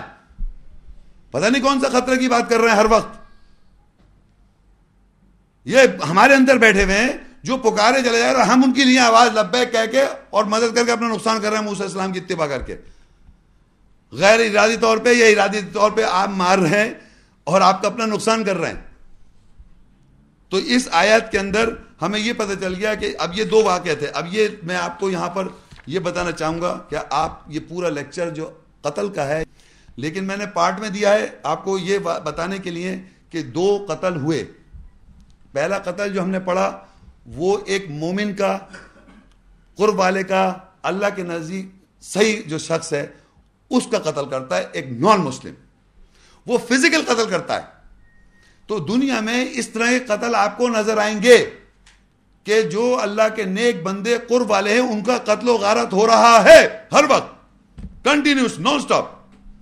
اور دوسرا قتل جو ہو رہا ہے بائی مسٹیک ہو رہا ہے, کہ ہمارے اندر سے مجرم پکار رہے ہیں کہ بچاؤ، ہمارے ساتھ زیادتیاں ہو رہی ہیں، ہمارے ساتھ یہ ہو رہا ہے، اور ہم ان کی مدد کر کے موسیٰ علیہ السلام کی طرح گھونسا انہوں نے مارا، ہم نے پتہ نہیں کیا کیا کر لیا، تو ہم بھی مار رہے ہیں.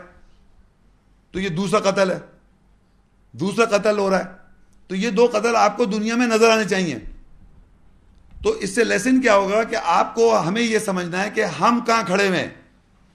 اس تقریر لیکچر کا مقصد یہ ہے کہ ہم کو یہ رائٹ ہے کہ ہم ایک نان مسلم کو قتل کر سکتے ہیں مذہب کی بنیاد پر، آیات کی بنیاد پر، وضاحت کی آیت کی بنیاد پر. موسیٰ علیہ السلام نے اس کو عمل شیطان کہا ہے، کیونکہ آپ اللہ تعالیٰ نہیں ہیں، یہ اللہ تعالیٰ کا دین ہے، اور اللہ تعالیٰ نے ذمہ داری قرآن کی اور اپنے دین کی لے رکھی ہے.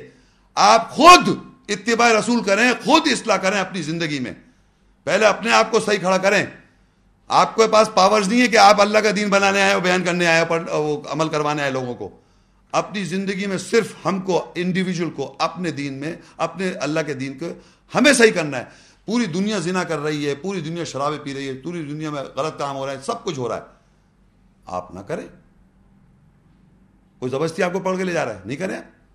یہ برا لگ رہا ہے کہ دوسرا کر رہا ہے، میں نہیں کر پا رہا. یہ تو آپ کا اپنا ہے، یہی تو امتحان ہے آپ کا. آپ کو اگر اللہ سے محبت ہے، اللہ کے لیے زندگی گزارنے آئے، اللہ کو قرب حاصل کرنے آئے، تو آپ کو کیا فکر ہے کہ دنیا میں کیا ہو رہا ہے. شیطان کو اجازت دی اللہ تعالیٰ نے، جا گمراہ کر لے، تو وہ اس کو آپ مار نہیں سکتے. شیطان کو دنیا کے اندر کوئی آدمی بلیو کرے، اللہ تعالیٰ کہتا ہے نبی ایوب علیہ السلام کو وہ ٹچ کر دیتا ہے، انی مسنی الضر وانت ارحم الراحمین. پیغمبر نبی کو چھو لیتا ہے شیطان. تو قرآن مجید میں اللہ تعالیٰ یہ بتا رہا ہے شیطان کو اللہ نے اجازت دی ہے تو گمراہ کر لے. آپ بچ سکتے ہیں اس سے لڑ کے نہیں، صرف اللہ قرب حاصل کر کے. ساری چیزیں ہو رہی ہیں دنیا میں، ہوتی رہیں گی، قیامت تک ہوتی رہیں گی، بلیو کریں آپ. صرف آپ کو ان چیزوں سے ہٹنا ہے، بچنا ہے، بس دیٹس اٹ. آپ کو ٹھیک کرنے نہیں آئے اس دنیا کو. جس اللہ نے کائنات بنائی، پوری قرآن مجید میں آیات ایمان والوں کی آپ گن لیں، چند ہیں، چند آیتیں ایمان والوں کی. یا ایھا الناس، یا بنی آدم، یا بنی اسرائیل. یہ ایمان والوں کی بات ہے، جنرل بات کر رہا ہے. اے انسان، تمام انسان کی بات ہو رہی ہے. یا بنی آدم، تمام بنی آدم. یا بنی اسرائیل، یا ایھا الذین آمنوا. چند آیتیں کافر. اور کنٹینیوس قرآن ریزن کرتا ہے، آرگیو کرتا ہے، اللہ تعالیٰ آرگیو کرتا ہے پوری کتاب میں. کافروں کا، مشرکوں کا، یہودیوں کا، نصارہ کا اگر لکھا ہوا ہے تو قیامت کے دن تک رہیں گے یہ. اور میجورٹی میں لکھا ہے، میجورٹی میں رہیں گے. آپ مائنورٹی میں قلیل ہیں، قلیل رہیں گے ایمان والے ہمیشہ، ہر زمانے میں. کسی زمانے میں محمد رسول اللہ صلی اللہ علیہ وسلم کے زمانے میں جو کہا جاتا ہے، انہوں نے پورے سعودیہ پیننسولا کو چینج اوور نہیں کر دیا تھا. قلیل تھے لوگ. قیامت تک کے لوگ، قیامت کے دن تک قلیل رہیں گے ایمان والے. آپ میجورٹی میں یہ کفر اور یہ شرک رہے گا. یہ قانون ہے اللہ تعالیٰ کا. اس قانون کو پہچانے آپ کو بچنا ہے یہ گناہوں سے، برائیوں سے آپ کو بچنا ہے. That's it. دوسروں کو تھوڑی سمجھانا ہے. آپ نے سمجھانے کا مقصد ہے کہ آپ نے بیان کر دیا، اسے وضاحت کر دی، دیٹس اٹ. اس کے زیادہ آپ کچھ بھی نہیں کر سکتے. جو آپ کہہ رہے ہیں ہم یہ خطرہ ہے، اور اللہ کے دین کو خطرہ کہتے ہیں. ایسی اللہ تعالیٰ کے دین آپ چلا رہے ہیں کیا؟ آپ دروغہ ہیں. یہ دین اللہ تعالیٰ، ان الدین عند اللہ الاسلام، اللہ کے نزدیک دین سلامتی حاصل کرنا ہے، اس کا دین ہے. وہ سسٹم چلا ہے، اس کی کائنات ہے. پوری کائنات جو کچھ آسمان اور زمین میں ہے، جہاں کہیں بھی ہے، سب اس کے تابع طوعا و کرہا. وہ اطاعت میں اور کراہت میں آپ سبمٹ کیے ہوئے ہیں. آپ کچھ بھی نہیں کر سکتے، صرف اپنی زندگی گزارنے، بس دیٹس اٹ. آپ کو پتہ ہے کہ آپ کو کیا کرنا ہے. آپ اپنی زندگی میں دیکھیں. پوری اللہ کے خطرہ نہیں، اللہ کے دین کو، اسلام کو. اس کے اگر آپ قتل کرتے آ رہے ہو، قتل کرو. گمراہ کر رہا ہے جو شیطان تو گمراہ کر رہا ہے. اللہ کہہ رہا ہے خود شیطان جنت دوزخ کے اندر بھی کہتا ہے دوزخی زیادہ ہوں گے. گمراہ لوگ اس دنیا میں رہیں گے زیادہ، ایمان والے کم ہوں گے. جنت میں ایمان والے یہاں بھی کم ہوں گے. تو آپ کو کیا پریشانی ہے؟ آپ کون ہیں جو آپ میجورٹی میں لانا چاہ رہے ہیں اسلام کو؟ میجورٹی میں لیا ہوں صاحب، پتہ نہیں کون سا. آپ کون ہیں؟ آپ ایک اتباع کر رہے ہیں اللہ تعالیٰ کے سسٹم کو آج کے بعد سے. اور یہ سمجھ لیں، کوئی انسان یہ نہ سمجھے کہ میرے پاس لائسنس ہے قتل کرنے کا، اور نہیں تو وہ دکھائے آیت میں. کیونکہ اللہ تعالیٰ نے یہ کھلی اجازت دے رکھی ہے. قتل کون کر رہا ہے بتا دیا میں نے دونوں جگہ. ایک جگہ بائی مسٹیک ہوا قتل نان مسلم کا، اور ایک جگہ جو ایمان والا اس کا قتل ہوا. لیکن یہ قتل کمپلیٹ نہیں ہے، اور بھی آیتیں ہیں. اگر سوال میں کوئی پوچھنا چاہے پوچھ سکتا ہے. میں یہ لیکچر ختم کرتا ہوں، آپ سوال جواب کو شروع کرتا ہوں.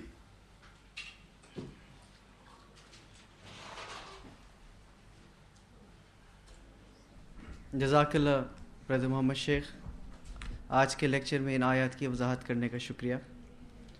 اب سوالات اور جوابات کا سلسلہ شروع کیا جائے گا۔ شروع کرنے سے پہلے کچھ اصول اس سیشن کے میں آپ لوگوں کو بتانا چاہوں گا۔ اس طرف مائک ہے، جن خواتین و حضرات کو سوالات کرنے ہیں براہ کرم اس طرف آ جائیے اور ایک قطار بنا لیجئے۔ سب سے پہلے اگر کوئی خواتین سوال کرنا چاہتی ہیں تو براہ کرم ان کو موقع دیجئے، اس کے بعد حضرات سوال کر سکتے ہیں، مرد حضرات۔ آخر میں پیل ٹاک پہ جو براہ راست دوسرے ممالک سے افراد ہم کو سن رہے ہیں، ان کے ذہن میں اگر کوئی سوالات ہیں تو پھر ان سوالات کو ڈیل کیا جائے گا۔ سوال خاص طور پہ آج کے موضوع کے متعلق ہونا چاہیے، اس موضوع سے باہر کا کوئی سوال انٹرٹین نہیں کیا جائے گا۔ اب میں دعوت دوں گا آپ میں سے کوئی اگر حضرات میں سے، مرد حضرات میں سے یا خواتین میں سے سوالات کرنا چاہیں تو پلیز مائک کی طرف آ جائیے۔ برادر محمد شیخ۔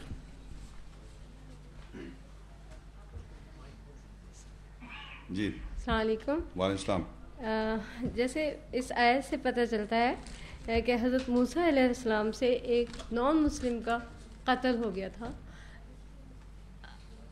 جی جی سن رہا ہوں، غلطی سے ایک۔ جی جی۔ تو اگر ایک ایمان والے کا کسی ایمان والے آدمی سے قتل ہو جائے تو اس کا کفارہ کیسے ادا کرے؟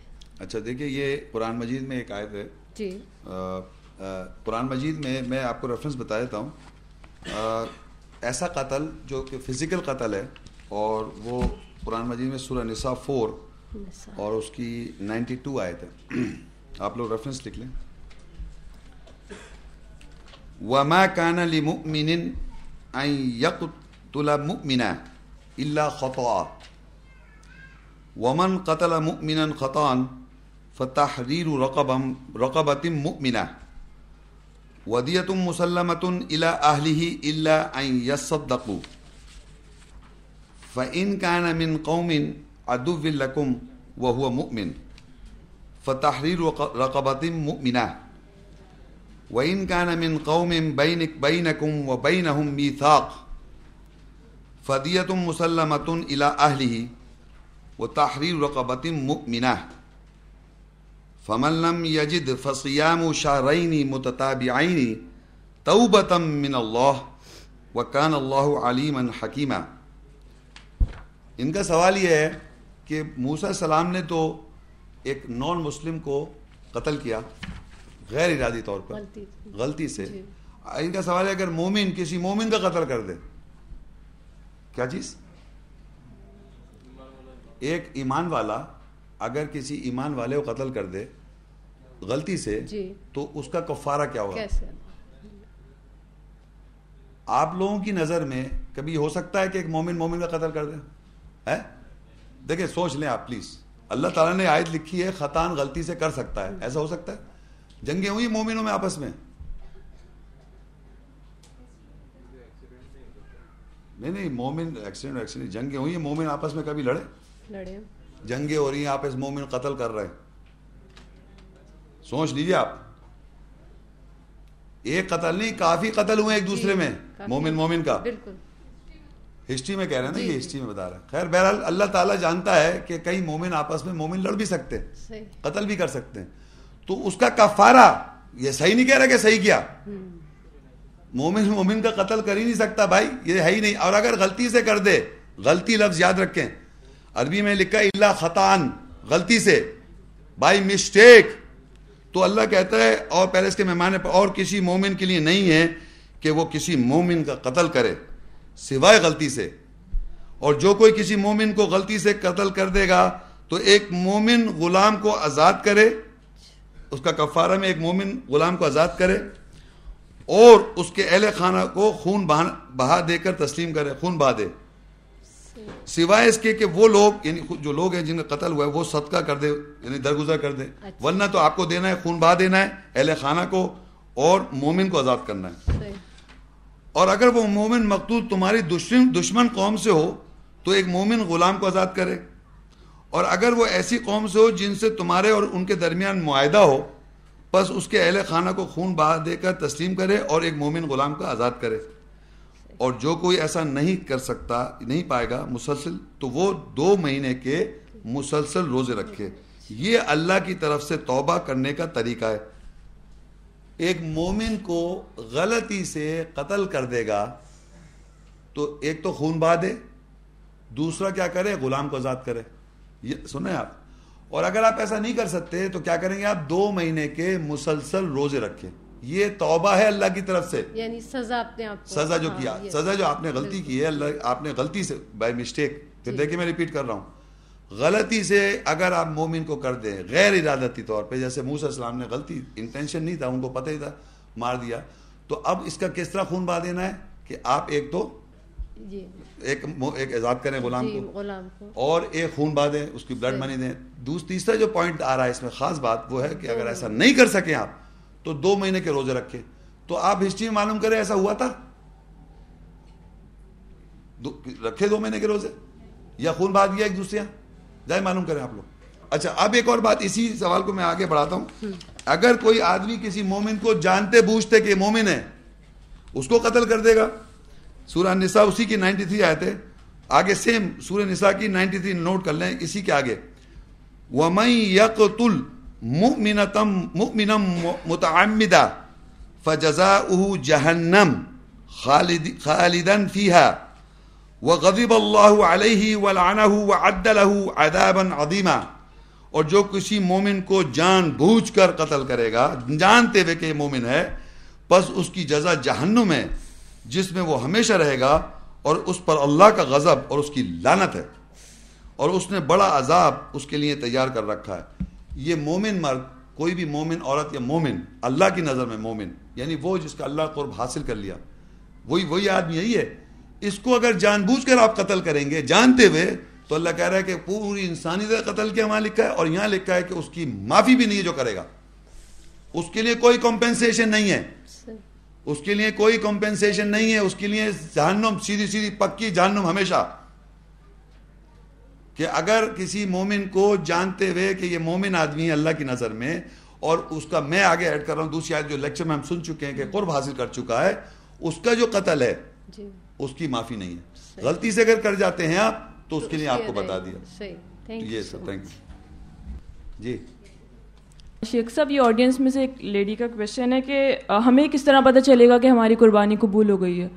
مینس کہ کسی آیت سے ہمیں بتا دیں کہ ہمیں کس طرح پتہ چلے گا کہ ہمیں ہماری قربانی. سوال کس کا یہ قتل ہونے کے لیے تیار ہو جائے دشمن کریٹ ہو جائے گا آپ کا جو آپ کے ارد گرد.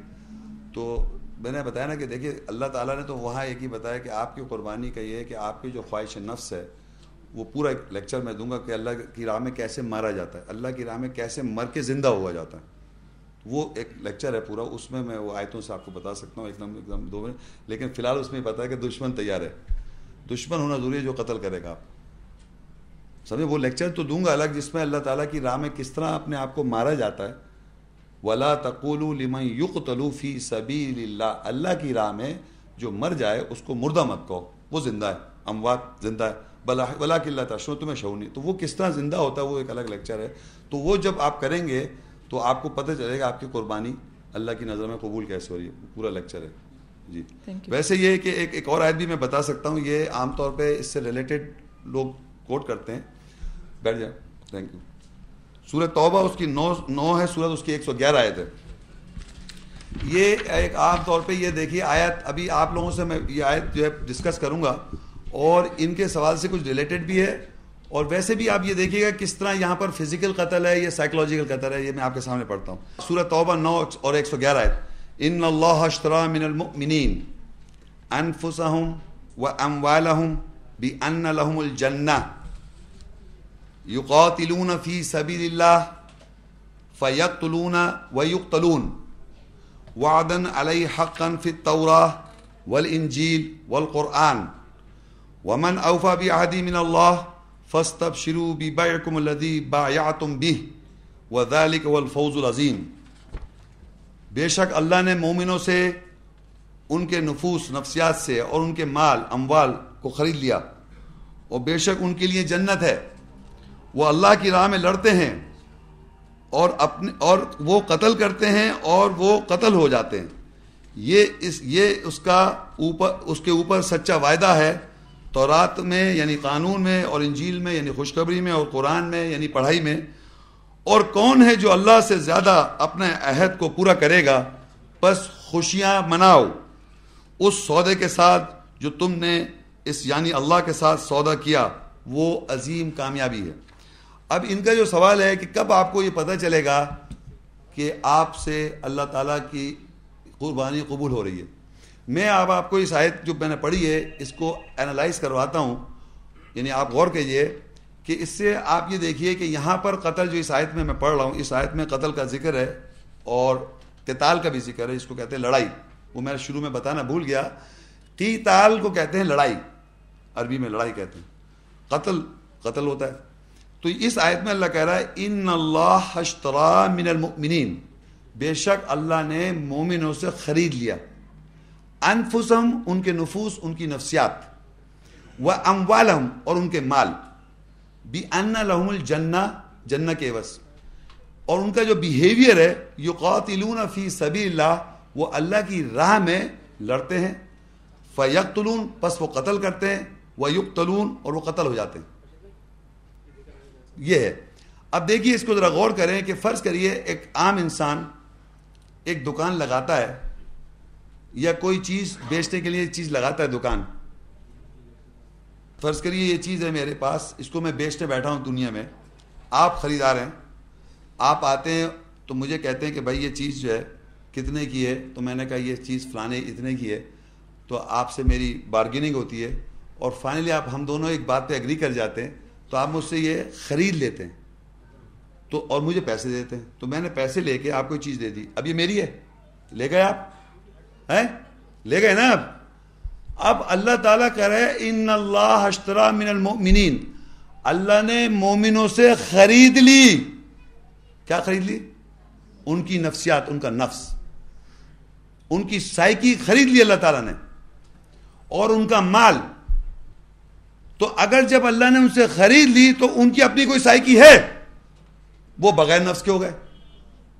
بات سمجھ میں آ رہی ہے کہ جب اللہ نے خرید لی تو آپ کی سائیکی نہیں ہے، آپ کی خواہشات نہیں ہیں، کمپلیٹلی نہیں ہے. تو جب اللہ نے آپ سے آپ کی نفسیات مومنوں سے خرید لیتا ہے تو you don't have your own psyche. Completely آپ سر تسلیم خم کرتا ہے اللہ کی نظر میں جو قرب حاصل ہوتا ہے آپ کو. جیسے پوچھتے ہیں سوال کیسے پتہ چلے گا آپ کو؟ تو آپ کی اپنی سائیکی نہیں ہے. جب بھی آپ میں کہہ کے کچھ بات کرنا چاہ رہے ہیں تو وہ میں اللہ کی آیت کے نیچے ہے. جب بھی آپ نے کہا کہ میں یہ سمجھتا ہوں، یہ میری سوچ ہے، یا میں یہ کہنا چاہتا ہوں، آیات کے نیچے ہے وہ بات تو صحیح ہے. اور اگر نہیں ہے تو اللہ کی نفسیات آپ نے نہیں بیچی. اللہ نے نہیں. آپ چاہے کتنا بھی حلیہ لگا کے دکان سجا کے بیٹھے ہوئے اللہ میری شخصیت کو خرید لے، میں شکل بنا لوں، حلیہ بنا لوں کہ اے اللہ تعالیٰ میرے رو کے جھوٹی ایکٹنگ بھی کرو، رونا نہیں آیا تو رو کے کہ اللہ تعالیٰ مجھے پسند کر لے، آپ پسند کر لیں. اللہ نہیں خرید رہا آپ کو. اور اللہ اگر خرید لے گا، آپ کی نفسیات کو خرید لے گا، تو آپ کی میں پھر اللہ کے آگے نہیں ہوگی. یہ اس کی پہچان ہے. مگر یہ میری پہچان ہے. آگے لکھا ہوا ہے جنت کے بس خرید رہا ہے. یعنی اس آدمی نے پیسے دیے، آپ نے چیز دے دی. یہاں ہے جنت. آپ کو جنت میں جانا ہے. جنت میں کسی حال میں آپ کو جنت میں جانا ہے. آپ کو دنیا میں نہیں رہنا ہمیشہ کے لیے. 100% جانا ہے. کہانیوں میں نہیں، ان دا ریئل سینس جانا ہے. تو آپ کو بیچنا ہے، اپنی نفسیات کو بیچنا ان ٹرو سینس. اور جب آپ بیچ دیں گے تو آپ کی نہیں ہے وہ. اور خریدنے والا کون ہے؟ اس سے تو آدمی سے چھین سکتے ہیں ڈاکہ ڈال کے. آپ جو آدمی سے خرید کے بیچ کے لے گیا ایک چیز، آپ نے بیچ دیا تو آپ ڈاکہ ڈال کے چھین لی اس سے آپ نے. لیکن اللہ نے اگر آپ کی نفسیات لے لی تو آپ کی میں ہے ہی نہیں، ختم. یہ شیطان جو کہتا ہے انا خیر منہ، میں بہتر ہوں اس سے جس کے آگے سجدہ کروایا، یہ انا جو ہے نہیں مر رہی ہے. ساری دنیا میں یہ انا اتنی ہے کہ میں آپ کو مرنے کو تیار ہے، جان دینے کو تیار ہے اپنی انا کے لیے، اللہ کے لیے نہیں ہے. تو یہ جو ہے اب ان کی پہچان ہے یقاتلون فی سبیل اللہ. وہ اللہ کی راہ میں کیا کر رہے ہیں؟ قتل نہیں، یہاں ہے قتل، یہاں ہے یقاتل کے معنی لڑائی کرتے ہیں. وہ اللہ کی راہ میں لڑتے ہیں. تو میں نے کل یہاں پر لیکچر میں پوچھا آڈینس سے، یہ آیت پڑھ رہا ہے اور میں نے پوچھا وہ اللہ کی راہ میں لڑتے ہیں. تو میں یہاں پھر پوچھتا ہوں کہ وہ جو لوگ بیچے ہوئے ہیں اپنے نفس کو، جو اپنے نفس کو بیچ گئے اور اپنا مال بھی بیچ دیا اللہ کو، تو وہ اللہ کی راہ میں کس سے لڑ رہے ہیں؟ بتائیں. نہیں یہاں لکھا ہے اللہ کی راہ میں لڑتے ہیں. اپنے نفس سے لڑیں گے نا بھائی. وہ کہہ نہیں کافروں سے. ارے میں نے بولا وہ اپنے نفس جب بیچ دیا جب انہوں نے اپنا نفس بیچ دیا ہے اللہ کو، تو اپنے نفس میں جو برائیاں انہیں پکڑیں گے نا وہ. اب ان کے نہیں ہے نفس، تو وہ لکھتا ہے یقاتلون فی سبیل اللہ کی راہ میں لڑتے ہیں، یعنی اپنی نفسیات سے. فیقتلون، بس وہ قتل کرتے ہیں اپنے نفس کو. اور ویقتلون، قتل ہو جاتے ہیں. یہ نفسیاتی طور پہ قتل ہوا ہے ان کا، یعنی خالی قتل نہیں کر رہے کہ ہم ابھی تک میں لڑائی کر رہا ہوں صاحب، میں قتل کر رہا ہوں، اپنے نفس کا قتل کر رہا ہوں. مر جاتے ہیں وہ، تبھی تو اللہ بیچ لے گا، ابھی تو خرید لے گا اللہ تعالیٰ آپ کی نفسیات کو، ورنہ نفس کو نہیں خرید رہا. جو اللہ کہہ رہا ہے ان اللہ اشترى من المؤمنین انفسهم، بے شک اللہ خرید رہا ان کے نفوس، ان کی نفسیات، ان کی سائیکی جب اللہ خرید لیتا ہے تو ان کا بیہیویئر یہ ہے کہ وہ اللہ کی راہ میں لڑتے رہتے ہیں. یعنی اللہ کی جو آیات، جو ڈوز اینڈ ڈونٹس ہیں، اس پہ محکم 100% ایمان لا کے عمل کر رہے ہوتے ہیں. وہ کوئی شک شبہ نہیں ہوتا ان کو، 100% عمل کر رہے ہیں وہ. اور اس کے بعد وہ اس میں قتل کر رہے ہیں اپنی سائیکی کو، جہاں غلط شیطان وسوسے سے ڈالو اس کو قتل کرتے ہیں اور قتل ہو جاتے ہیں. خالی قتل کرتے نہیں، قتل ہو جاتے ہیں ایٹ دا سیم ٹائم. تو مر گئے کیا؟ قتل ہو گئے کیا؟ ختم ہو گئی زندگی، ختم ان کی. یہ دنیا میں کھڑے ہوئے ہیں زندگی میں، ریئلٹی آن گراؤنڈ، لڑائی بھی کر رہے ہیں، قتل بھی کر رہے ہیں اور قتل ہو بھی رہے ہیں ایٹ دا سیم ٹائم. 3 چیزیں ایگزیکٹلی ہے. وہ یقاتلون فی سبیل اللہ، اللہ کی راہ میں لڑ رہے ہیں، اللہ کی راہ آیات میں محکم آیات، قتل کر رہے ہیں اپنے نفس کو اور قتل ہو بھی رہے ہیں. تینوں چیزیں کر رہے ہیں وہ ایک ہی لوگ، جو اپنے نفس کو بیچے بیٹھے ہیں اللہ کی راہ میں. ان کی نفوس کو اللہ نے خرید لیا، ان کے مال کو اللہ نے خرید لیا، وہ کر رہے ہیں. اب آگے دیکھیں اسی آیت کے اندر لکھا ہوا ہے وعدن علیہ حقا فی التوراۃ والانجیل والقرآن ومن اوفی بعہدہ من اللہ فاستبشروا ببیعکم الذی بایعتم بہ، کہ بے شک یہ اللہ کا وعدہ اوپر حق کے ساتھ ہے. تورات قانون کے اندر، انجیل خوشخبری، قرآن پڑھائی، ان تینوں کے اندر اللہ کا وعدہ سچ ہے اس قرآن میں. اور کون ہے جو اللہ سے زیادہ پورا عہد کرے گا؟ اپنا جو اس نے عہد کر دیا کون ہے جو پورا کرے گا؟ اس بات پہ دیکھیں فاستبشروا، پس خوشیاں مناؤ. یہ پوچھ رہی ہے نا اللہ کب آپ کی قربانی قبول ہو رہی ہے؟ تو اللہ یہاں بتا رہا ہے اگر اللہ کی راہ میں آپ لڑے، اللہ کی راہ میں آپ نے قتل کیا اور قتل ہو گئے، تو اللہ کہہ رہا ہے خوشیاں مناؤ. فاستبشروا، مردہ لوگ خوشیاں مناتے ہیں. اگر میں مر جاؤں ابھی تو کون خوشیاں منا رہا ہے؟ دوسرے لوگ منائیں گے کیا؟ میں خوشیاں مناؤں اگر میں نے معاہدہ کیا ہے. تو اللہ کہہ رہا ہے فاستبشروا ببیعکم الذی بایعتم بہ، تو اللہ تعالیٰ کہہ رہا ہے تم خوشیاں مناؤ جو تم نے سودا کیا اللہ کے ساتھ. وذالک هو الفوز العظیم، یہ عظیم کامیابی ہے. یہ اللہ کی راہ میں آپ کا سوال ہے قرب کب حاصل ہوگا؟ قرب اللہ کا حاصل کرنے کی ایک آیت میں بیان کر رہا ہوں ابھی یہاں، کہ آپ کو اللہ کی راہ میں اپنے نفوس کو بیچنا ہے. اللہ کی نظر میں کتنا بھی اچھا حلیہ بنا لیں، بات یہ کہ اللہ خرید رہا ہے آپ کے نفس کو، یہ نہیں خرید رہا. یہ ہے ایگزامینیشن کہ اللہ اس دنیا میں آپ کے نفوس کو خرید لے گا، وہ جانتا ہے، اس کو دھوکہ نہیں دے سکتے آپ. کتنا بھی آپ اچھا حلیہ بنا، اللہ نہیں خرید رہا. تو اللہ جب خریدے گا آپ کے نفوس اور آپ کے مال کو، تو آپ پھر لڑیں گے اللہ کی راہ میں. کیا لڑیں گے؟ اللہ کی جو محکم آیت اور احکامات کے پیچھے لگے رہیں گے، اس پہ عمل کرتے رہیں گے، ہٹ کے نہیں دیں گے. اور اس کے اندر کیا ہوگا؟ آپ کا نفوس کو قتل کریں گے آپ، اور ساتھ ساتھ میں قتل ہوتے رہیں گے. اب ایک اور جگہ ایگو آئی، اس کو بھی پتہ آیت میں لکھا، پھر قتل کر لیا. پھر کوئی اور بات نہیں، ایگو آئی، پھر آیت میں لکھا، یہ قتل کر لیا. پھر پتہ لگا یہ بات نہیں پتہ تھی، یہ آیت میں پتہ چل گیا، قتل. تو یہ کنٹینیوس پروسیس ہے قتل کا، اپنے نفسوں کے ساتھ لڑائی، اپنے نفسوں کے ساتھ کنٹینیوس. یہ اگر آپ سمجھ گئے، آپ کو لوگ سمجھ میں آ رہی بھائی جان؟ اگر آپ کو سمجھ گئے تو دوسرے قتل کیسے کریں گے؟ نہیں کیسے؟ نفسیاتی طور پہ اسی طرح جیسے اپنا کر رہے ہیں آپ. اگر آپ کو یہ سمجھ میں آ جائے کہ کس طرح میں اپنے نفوس کو قتل کروں گا، کس طرح اللہ نے مجھے خرید لیا، ایگزیکٹلی یہی چیز کا اللہ کہہ رہا ہے دوسروں قتل کرو. اور کہتا ہے کہ تم نے قتل نہیں کیا، ہم نے قتل کیا. آیات ہے.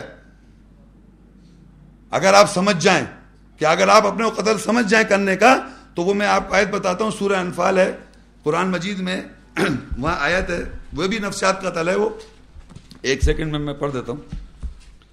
یہ سورہ انفال کی 17 آیت ہے. فلم تقتلوہم ولکن اللہ قتلہم، تم نے قتل نہیں کیا تم لوگوں نے، اللہ کہتا ہے انہوں نے قتل نہیں کیا, بلکہ اللہ کہتا ہے اللہ نے قتل کیا. بتائیے آپ, تو آپ کیا سمجھ رہے ہیں کہ آپ قتل کریں فزیکلی کسی آدمی کو, جیسے موسیٰ علیہ السلام نے مارا تو اللہ قتل کر رہا ہے؟ جی نہیں. اگر میں اپنی نفسیات کو بیچ دوں, اللہ میری نفسیات کو خرید لے, اللہ میرا مال خرید لے, تو میں جو نفسیات میں اللہ کی راہ میں لڑ رہا ہوں اپنے نفس سے اور قتل کر رہا ہوں اور قتل ہو رہا ہوں, ایگزیکٹلی اگر ایسا کر رہا ہوں تو دوسرے کو جب میں ایسا بیان کر رہا ہوں, اس کو وضاحت کر رہا ہوں, تو وہ بھی قتل ہو رہا ہے. اور اگر وہ قتل ہو رہا ہے تو اللہ قتل کر رہا ہے, کیونکہ یہ بات اللہ کی ہے. تو یہی اس لیے کہہ رہے ہیں یہاں پر اس میں سورہ انفال کے اندر 8:17 میں فَلَمْ تَقْتُلُوهُمْ وَلَكِنَّ اللَّهَ قَتَلَهُمْ وَمَا رَمَيْتَ إِذْ رَمَيْتَ. وہ آگے اور بات ہے کہ انہوں نے نہیں پھینکا, ہم نے پھینکا, تم نے قتل نہیں کیا, انہوں نے قتل نہیں کیا, اللہ نے قتل کیا. یہ کن لوگوں کی بات ہو رہی ہے؟ جو اللہ کی راہ میں قتل ہونا جانتے ہیں, ان کو معلوم ہے کس طریقے سے دوسرے کو قتل کیا جاتا ہے. آیات سے, جس طرح ان آیت کو اس نے اپنے کو قتل کیا ہے, جس طرح اس نے اپنا قرب حاصل کرنے کی کوشش میں لگا ہوا ہے, یہ ہے سب نفسیاتی قتل. یہ جو لیکچر میں تھا کہ نفسیاتی قتل کیسے کرتے ہیں, یہ میں نے دیا تھا. فزیکل قتل لوگوں کا, آپ کا سوال تھا کہ اللہ کی راہ میں ہم کیسے سمجھے قبول ہو گئے, اللہ کی قربانی ہم نے کیسے قربانی حاصل کی. تو اس دنیا میں ہم کو اللہ کی اس آیت کی ایک آیت کے بیس پہ میں نے آپ کو بیان کر دیا کس طرح اللہ کی راہ میں آپ نے لڑنا ہے, کس طرح آپ نے قتل کرنا ہے اپنے نفس کو, کس طرح آپ کا نفس قتل ہو جائے گا. جب ایسا ہو جائے گا تو اللہ تعالیٰ نے آپ کے نفوس کو خرید رکھا ہے, آپ بک چکی ہیں. آپ کی اس وقت میں پھر نہیں ہے, اگر آ رہی ہے میں تو سمجھ لیے آپ ابھی بھی آپ میں اللہ تعالیٰ خریدا, آپ حلیہ بنایا ہوا. اور بلیو کر لیں, میں بہت عرصے سے کام کر رہا ہوں, لوگ اپنی میں تو رکھے ہوئے سامنے, قرآن بھی سائڈ میں پیچھے پڑھ رہا ہے. سب سے پہلے اپنی میں ہے ان کی, اور اللہ تعالیٰ نہیں ہے سامنے. وہ یہ سمجھ لیں کہ یہ جو ہے, یہ آپ کو مجھ سمیت بات کر رہا ہوں, میں صرف آپ لوگوں کو اعتراضات نہیں کر رہا, نعوذ باللہ استغفر اللہ. بتانے کا مقصد یہ ہے کہ ہمارا جنون, اگر یہ ہمیں وضاحت ہو جائے تو ہم پھر اس کے لیے اسٹرگل کریں, اس کے لیے محنت کریں کہ ہم کو اللہ کی نظر میں اپنا نفوس بیچنا ہے. جہاں جہاں آیت کی وضاحت ہو جائے آپ قتل کریں اپنا, یہ طریقہ کار ہے. جی السلام علیکم. وعلیکم السلام. شیخ صاحب, میرا تعلق میرا نام وقار ہے, میرا تعلق سیکورٹی ایجنسی سے. جی جی. تو ہمیں تو گورنمنٹ نے لائسنس ہی اس چیز کا دیا ہے کہ ہم جو ہے وہ لوگوں کی حفاظت کریں. اچھا, تو سوال کیا آپ کا؟ سوال میرا یہی ہے کہ اگر میرا گارڈ کھڑا ہوتا ہے اور وہ کوئی آدمی ڈکیتی کرنے آتا ہے یا کسی کو قتل کرنے آتا ہے, تو اگر وہ گارڈ, جیسے آپ نے کہا کہ گن نہیں اٹھا سکتا, تو اگر وہ گن نہیں اٹھاتا ہے تو گورنمنٹ تو ہمارا لائسنس کینسل کر دے گی. نہیں, آپ کو یہ معلوم ہے. اب دیکھیے, تو آپ کا ٹیکنیکل سوال ہو گیا. دنیا میں اب دیکھیے بات سنیں, میں بھی اپنے جب گھر میں رہتا ہوں تو گھر میں تالا لگا کے سوتا ہوں, کوئی کھول کے نہیں سوتا میں, اور کہیں گاڑی جاتا ہوں تو گاڑی لاک کر کے جاتا ہوں. یہ سمجھ رہے میری بات, یہ چیز سیکیورٹی پرووائڈ کرنا از ناٹ رانگ, آپ پرووائڈ کریں. میں آپ کو بتانا کچھ اور چاہ رہا ہوں. ہماری سائیکی میں ایک فیئر ہے ہر ایک کے, مجھ سمیت. اس فیئر کو ہم ایک غیر ارادی طور پہ بہت سی کام کرتے ہیں. جیسے گاڑی میں جاؤں گا تو لاک بھی کروں گا, اس کے اندر ایک لاک اس سے بند کر دوں گا, اس میں اگر چیز رکھی اس کو بھی لاک کروں گا. اپنے گھر میں بھی الماری اس کو بھی لاک کر رہا ہوں, سب چیز کھلا چھوڑی تھوڑی کہ اللہ تعالیٰ دیکھ رہا ہے, وہ تو صحیح ہے. ایک سائیکی میں سسٹم بنا ہوا ہے. لیکن کانفیڈنس پیچھے یہ ہونا چاہیے کہ اف سم تھنگ ہیپنس, وہ پینک ہی ہو جاتا ہے پھر آدمی. اور ایک آیت ہے وَلَنَبْلُوَنَّكُمْ بِشَيْءٍ مِّنَ الْخَوْفِ وَالْجُوعِ وَالنَّقْصِ مِّنَ الْأَمْوَالِ وَالْأَنفُسِ وَالثَّمَرَاتِ وَبَشِّرِ الصَّابِرِينَ. اور ہم تمہیں ضرور آزمائیں گے خوف سے, بھوک سے, مال کے نقصان سے. کیا اللہ نے اجازت نہیں دی اس ڈاکو کو ڈاکہ ڈالنے کے لیے؟ اجازت تھی تبھی وہ ڈاکہ ڈالا. اس کے مقصد نہیں وہ جنت, اس کی سزا ملے گی اس کو. اجازت ہوتی ہے قاتل کو جبھی قتل کر پاتا ہے وہ, کیونکہ اللہ نے پلان کیا ہوا ہے کہ اگر کوئی آدمی قتل کرے گا تو 100% قتل کرے گا وہ. دیکھیں نا, اس نے قتل کر دیا نا, کہ ابھی دیکھا آپ نے پڑھا ہے, قتل کر دیا. نیک تو وہ تھا, اللہ بچا لیتا. تو یہ اللہ کی اجازت سے ہوا. تو میرے کو معلوم ہے کہ اللہ کی اجازت سے وہ آیا, اس نے ڈاکا. اب میں خامہ خواہ بھاگ کے پینک کرنے کی ضرورت نہیں, نہ میں پولیس کے پاس گیا, کسی کے پاس نہیں گیا. میں نے یہ آیت پڑھی اور صبر کے بیٹھ گیا. میں نے اللہ کہہ رہا ہے کہ جب ضرور آزمائیں خوف سے, بھوک سے, مال کے نقصان سے, نفسیات کے نقصان سے, وبشر الصابرین, بشارت دو صبر کرنے والوں کو. الذین اذا اصابتهم مصیبہ, جب پہنچتی ہے ان پر پہنچی ہوئی مصیبت, قالوا انا للہ وانا الیہ راجعون, کہتے ہیں بے شک ہم اللہ کی طرف سے اللہ کی طرف لوٹ جائیں گے. تو سچویشنز آئیں گی لائف میں. بات یہ کہ سیکیورٹی اگر آپ پرووائڈ کر رہے ہیں تو which is not a wrong act, تو وہ تو آپ سیکیورٹی, لیکن اس سیکیورٹی جو گارڈ ہے اس کو یہ الاؤ نہیں کہ آپ مرڈر کریں اس کو, سامنے والے کو. بچاؤ ہے کہ بچ جاؤ, ادھر ادھر مارو, یہی کہا ہے نا آپ کو. جی. تو وہی کر رہے ہیں جو میں نے بیان کیا. آپ نے تھوڑی کہا اس کو گولی مار دیں گے آپ. نہیں شیخ صاحب, اس میں یہ بھی ہوتا ہے کہ ہمارا گارڈ اکثر فائر کر دیتا ہے, تو ہوائی فائر کر رہا ہے نا جدھر ڈر کے. سامنے بھی اگر ویپن ہوتا ہے اس کے پاس, سامنے والے کے پاس, تو پھر ہم اسے کہتے ہیں کہ آپ فائر کریں جی، کیونکہ اسے اپنی جان بھی بچانی ہے. تو اگر وہ فائر کرتا ہے اور مر جاتا ہے سامنے والا تو اس کا گناہ کیا ہم پر بھی آئے گا؟ آپ پہ کیوں آئے گا بھائی؟ آپ نے تو ایک سیکیورٹی کمپنی، آپ تو لوگوں سے کہہ رہے ہیں سیکیورٹی ہم پرووائڈ کر رہے ہیں، اور اس سیکیورٹی جو پرووائڈ کر رہے ہیں اس میں شو فورس بنائی ہوئی، آپ نے ویپنری دے رکھی ہے، یہ دے رکھی ہے، لیکن آپ نے تھوڑی اس کو کہا تھا سچویشن، تم نے تو کہا تھا ادھر ادھر مارو. اب اس وقت سچویشن میں آپ تھوڑی موجود ہیں، وہاں کیا ہوا؟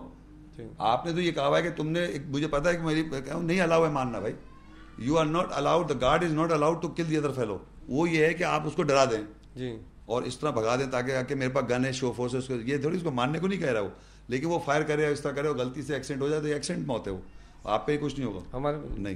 چلو تھینک یو جی نو پرابلم. اچھا اور کوئی سوال کریں؟ جی سر. السلام علیکم. وعلیکم السلام. یہ شیخ صاحب یہ سورہ بقر کی 2 آیت ہیں اور یہ کنٹینیو ہے، اور اس میں 2 سوال ارائز ہو رہے ہیں. ایک تو یہ ہے سورہ بقر 2 اس کی آیت نمبر 216، اعوذ باللہ من الشیطان الرجیم، کتب علیکم القتال وہو کرہ لکم، کہ تم پر قتال فرض کر دیا گیا ہے، لکھ دیا گیا ہے، بھلے وہ تمہیں ناگوار ہو. تو یہ کون سا قتل ہے؟ یہ قتل نہیں ہے بھائی جی یہ لڑائی ہے. لڑائی. یہ لڑائی نہیں ہے، یہ قتل ہے ہی نہیں. پہلی بات تو یہ اصل میں عربی میں شروع میں بتانا بھول گیا، قتال جو ہے وہ ہے لڑائی.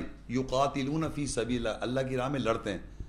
تو اللہ کی راہ میں لڑائی کرنے کو اللہ وہاں بتا رہا ہے اس آیت میں کہ تمہیں اللہ نے تم پہ فرض کر دیا، لکھ دیا کہ تم قتل کرو اللہ کی راہ میں، لڑائی کرو سوری.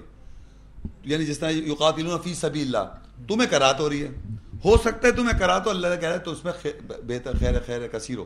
یعنی کہ قتل نہیں ہے، مگر لڑائی کرنا ہے. جیسے یقاتلون فی سبیل اللہ، اللہ کی راہ میں لڑائی کرو. تو یہ جو ہے یہ لفظ تو وہی ہے روٹ لیٹرز، لیکن یہ یہاں پر لڑائی کے سینس میں استعمال ہوا ہے. انہوں نے کیا ترجمہ کیا کیا؟ جی ترجمہ یہ ہے، مسلمانوں تم پر خدا کے راستے میں لڑنا فرض کر دیا، لڑنا لکھ دیا، لڑائی کرنا لکھ دیا. اب یہ کون سی لڑائی ہو گئی؟ اپنے نفوس سے، جو میں نے ابھی پڑھا تھا یقاتلون فی سبیل اللہ، وہ اپنے اللہ کے راہ میں بیچ چکے ہیں اپنے مال اور نفس کو. جب وہ بیچ چکے ہیں تو وہ لڑائی کریں. تو اب جب کرنے جا رہے ہیں لڑائی اللہ کے اپنے نفوس سے، انہیں کراہیت ہو رہی ہے، مطلب دل نہیں چاہ رہا اپنے نفس، کیوں شیطان تو دنیاوی جو دھوکہ ہے اس کو تو لذت نظر چمک دھمک ہے نا. تو اب آپ کو کراہیت ہو رہی ہے اس کو ماننا کہ صاحب ٹی وی بند کرو، یہ بند کرو، سب کراہیت ہو رہی ہے، اب خود عمل کر لو آرام سے بھائی. تو وہ کہہ رہے تمہارے کراہیت ہو رہی، لیکن تمہارے لیے یہ بہتر ہے کہ اللہ کی راہ میں لڑائی کرنا، اللہ کے احکامات پر عمل کرنا، لڑائی کرنا، اپنے نفس کو مارنا، یہ ہے یہاں مینشن. ٹھیک. اچھا اس کے ساتھ یہ دوسری آیت ہے 217، یسألونک عن الشہر الحرام قتال فیہ قل قتال فیہ کبیر. تو یہ کون سی لڑائی ہے جو محترم مہینوں میں منع کیا گیا ہے کہ یہ بہت بڑا گناہ ہے؟ یہ بھی یہی لڑائی ہے یہ جو میں بتا رہا ہوں آپ کو. تو اس میں کیا ڈفرینس ہے جس کو ان 4 مہینوں میں منع کیا گیا کہ یہ اس میں؟ نہیں، اصل میں ایسا ہے کہ جب اب یہ اگر دوسروں کو انوالو کری، کون سی آیت سے میں کھولوں ذرا، یہ 2 کی 217، یسألونک عن الشہر الحرام قتال فیہ قل قتال فیہ کبیر وصد عن سبیل اللہ وکفر بہ والمسجد الحرام. اچھا پہلی بات تو یہ قتل پھر جانی ہے، یہ پھر لڑائی کی بات کر رہے ہیں. جی جی. تو وہ تجھ سے سوال کرتے ہیں محترم مہینے میں اور لڑائی اس میں، محترم مہینے میں لڑائی اس میں، اور اللہ کہتا ہے کہہ دو اس میں لڑائی کرنا بڑا ہی غلط ہے، مطلب کبیر ہے یہ، کیونکہ وصد عن سبیل اللہ، وہ روکتے ہیں اللہ کی راہ سے، کفر کرتے ہیں سے اور مسجد حرام سے. تو اب یہ بات یہاں پر اگر دوسرے لوگ انوالو ہو رہے ہیں یہاں پر، کیونکہ لکھا ہے وصد عن سبیل اللہ وکفر بہ، یعنی کچھ کفر کر رہے ہیں دوسرے لوگ، کفر کر رہے ہیں لوگ اور اپوزیشن کر رہے ہیں مسجد حرام، تو یہ ان کے یعنی اب دوسری پارٹی بھی انوالو ہو رہی ہے. اچھا یہ لڑائی لوگوں سے کی بات ہو رہی ہے یہاں پر، اکیلے سے اپنی نفس سے نہیں ہو رہی، یہاں لوگ انوالو ہو رہے ہیں. تو میں نے آپ سے کہا تھا لڑائی دوسروں سے کرنا بھی ہے، کس طرح پہلا اپنا قتل وہ میں نے بتایا آج، کس طرح اللہ کی راہ میں آپ لڑتے ہیں. اس طرح لڑائی کرنا محترم مہینے الاؤ نہیں دوسرے سے، 5-4 مہینے میں جائیں ان لوگوں سے، کیونکہ وہ محترم مہینے کسی وجہ سے ان کو محترم کیا بھی حج ہوتا ہے. تو اللہ تعالیٰ نہیں چاہ رہا اس دوران، حج کے دوران جب آپ حج پہ جاتے ہیں تو اس کے الگ رولز اینڈ ریگولیشن اپلائی ہو جاتے ہیں. اس میں ایک خاص، جیسے عام دنوں میں ہم کھانا کھا سکتے ہیں، لیکن محترم مہینہ رمضان کے مہینے میں ہم خاص پیریڈ ہم نہیں کھا سکتے. تو حلال چیز کو بھی اللہ ایک طرح سے فوربٹ کر دیتا ہے. ویسے لڑائی کرنا آپ کو کہہ رہا کرو، لیکن محترم مہینے میں منع کر رہا ہے. جس طرح کھانا پینا الاؤڈ ہے، حلال چیز ہے، محترم مہینے میں آپ کو، رمضان کے مہینے میں آپ کو منع کر رہا ہے صبح فجر سے لے کے مغرب تک آپ نہیں کھائیں پئیں. اسی طرح نفس سے لڑنا، اپنے نفس سے تو لڑیں گے لیکن دوسرے سے کس طرح لڑنا ہے اس میں محترم مہینے میں لڑائی کرنے کو منع کر رہا ہے. وہاں جو پہلی آیت پڑھی تھی وہ آپ اپنے نفس کے ساتھ کر رہے ہیں جی. وہاں پر دوسرے یہاں انوالو ہو گئے. تو دوسروں سے لڑائی کرنا اور دوسروں کو قتل کرنا بھی الاؤ ہے سوائے محترم مہینے کے. مگر وہ کس طرح، وہ میرا الگ ایک موضوع اور ٹاپک ہے کہ پہلے میں اس میں یہ سمجھاؤں گا کہ پہلے آپ نے اپنے آپ کو کیسے قتل کرنا اور لڑائی کرنا، جو میں نے ابھی سمجھایا نفسیاتی طور پہ. حالانکہ آج وہ لیکچر نہیں تھا پھر بھی سوال میں آ گیا تو میں نے بتا دی. اسی طریقے سے آپ نے نفسیاتی طور پہ دوسرے سے لڑنا اور دوسرے کو نفسیاتی طور پہ قتل کرنے کا قرآن میں بتایا ہے. لیکن فزیکل قتل نہیں ہے اور فزیکل لڑائی نہیں ہے. لیکن یہاں پر یہ بتا دیا محترم مہینوں میں نہیں لڑنا ہے، وہ شوال ذی ذی الحج اس مہینے میں نہیں لڑنا. Thank you sir. اوکے شکریہ. وعلیکم. جیسا کہ ٹاپک ہے جی. واٹ آل قرآن سیز اباؤٹ کلنگ، تو اس سے ریلیٹڈ ایک کوشچن میرے مائنڈ میں آتا ہے کہ جیسا کہ آج کل ایک ٹرم ہے واجب القتل، تو آپ قرآن کی روح سے بتائیں کہ ایسا کون ہے جو واجب القتل ہے. یہ وہ جو بتا رہا ہوں ان سے پوچھیں، مجھ سے کیوں پوچھ رہے ہیں؟ اور کن کن کو حوالے میں نے وہ کوئی کہہ رہا ہے واجب القتل، وہ ان سے پوچھیں وہ کیا لا بنایا انہوں نے جنہوں نے واجب القتل. نہیں، وہ جیسے قرآن کی روح سے اس کی تشریح کرتے ہیں تو کس کس کو اس کا قتل کا قرآن مجید میں کوئی ایسا لا نہیں ہے جسے واجب القتل قتل کہہ رہے ہیں. جی جی. جو قرآن مجید میں آیات میں اللہ تعالیٰ جو یوز کر رہے ہیں وہ میں آپ کو بتایا تھا. سورہ مائدہ ہے جی. یہ ریفرنس اگر آپ نوٹ کر لیں، سورہ دیکھیں لکھیں آپ، سورہ مائدہ 5ویں سورت ہے، اس کی 33 آیت. انما جزاء الذین یحاربون اللہ ورسولہ ویسعون فی الارض فسادا ان یقتلوا او یصلبوا او تقطع ایدیہم وارجلہم من خلاف او ينفوا من الارض ذلك لهم خزي في الدنيا ولهم في الاخرة عذاب عظیم. یہ اللہ بتا رہا ہے یہ جزا ہے یا سزا ہے ان لوگوں کے لیے جو اللہ اور اس کے رسول سے جنگ کرتے ہیں. اللہ اور اس کے رسول سے جو جنگ کرتے ہیں ان کی سزا یہ ہے کہ ان کو زمین سے، اور یہ زمین پہ فساد کرتے ہیں، ان کی سزا ہے کہ ان کو قتل کر دیا جائے، قتل ہو جائیں گے. واجب القتل آپ قتل نہیں کر رہے، اللہ کہہ رہا قتل کر دیے جائیں گے، ان قتل ہو جائیں گے. یہ نہیں لکھا اللہ تعالیٰ کہ واجب القتل ہے، یہ تو اللہ کہہ رہا ہے جو اللہ اور اس کے رسول سے جنگ کرے گا. آپس میں جنگ نہیں کر رہے، آپس میں جنگ نہیں کر رہے. اللہ اور اس کے رسول کے ساتھ جو جنگ کرے گا وہ قتل ہو جائیں گے، وہ زمین میں ایک دوسرے ملک بدر کر دیے جائیں گے، ان کے ہاتھ اور ٹانگیں دوسری طرف سے کاٹ دی جائیں گی، ہو جائیں گی، اور جناب ان کو زمین میں سلیپ کرا دیا جائے گا، سلیپ کر دے گا اور زمین میں ملک بدر. یہ جو ہے یہ ہوتا رہے گا. کون کر رہا؟ نہیں کہ آپ کریں، اللہ کی طرف سے، اللہ کی طرف سے جزا ہے. جیسے اللہ آگ میں ڈال دے گا قیامت کے روز، اس طرح اس دنیا میں جو اللہ اور اس کے رسول سے جنگ کرے اس کے ساتھ ہی ہو جائے گا. یہ انسان جو واجب القتل کا قانون بنا رہا ہے وہ انسان نے بنایا ہے، وہ اس سے پوچھے جا کے. ٹھیک ہے، اوکے. وعلیکم السلام. شیخ صاحب، یہ کہ نفس کے بارے میں بولا گیا ہے کہ ایک تین نفس کے، ایک نفس امارہ، نفس لوامہ، نفس مطمئنہ. تو اللہ تعالیٰ جو مومن سے خریدتا ہے، جی جی، وہ تینوں نفوس خریدتا ہے.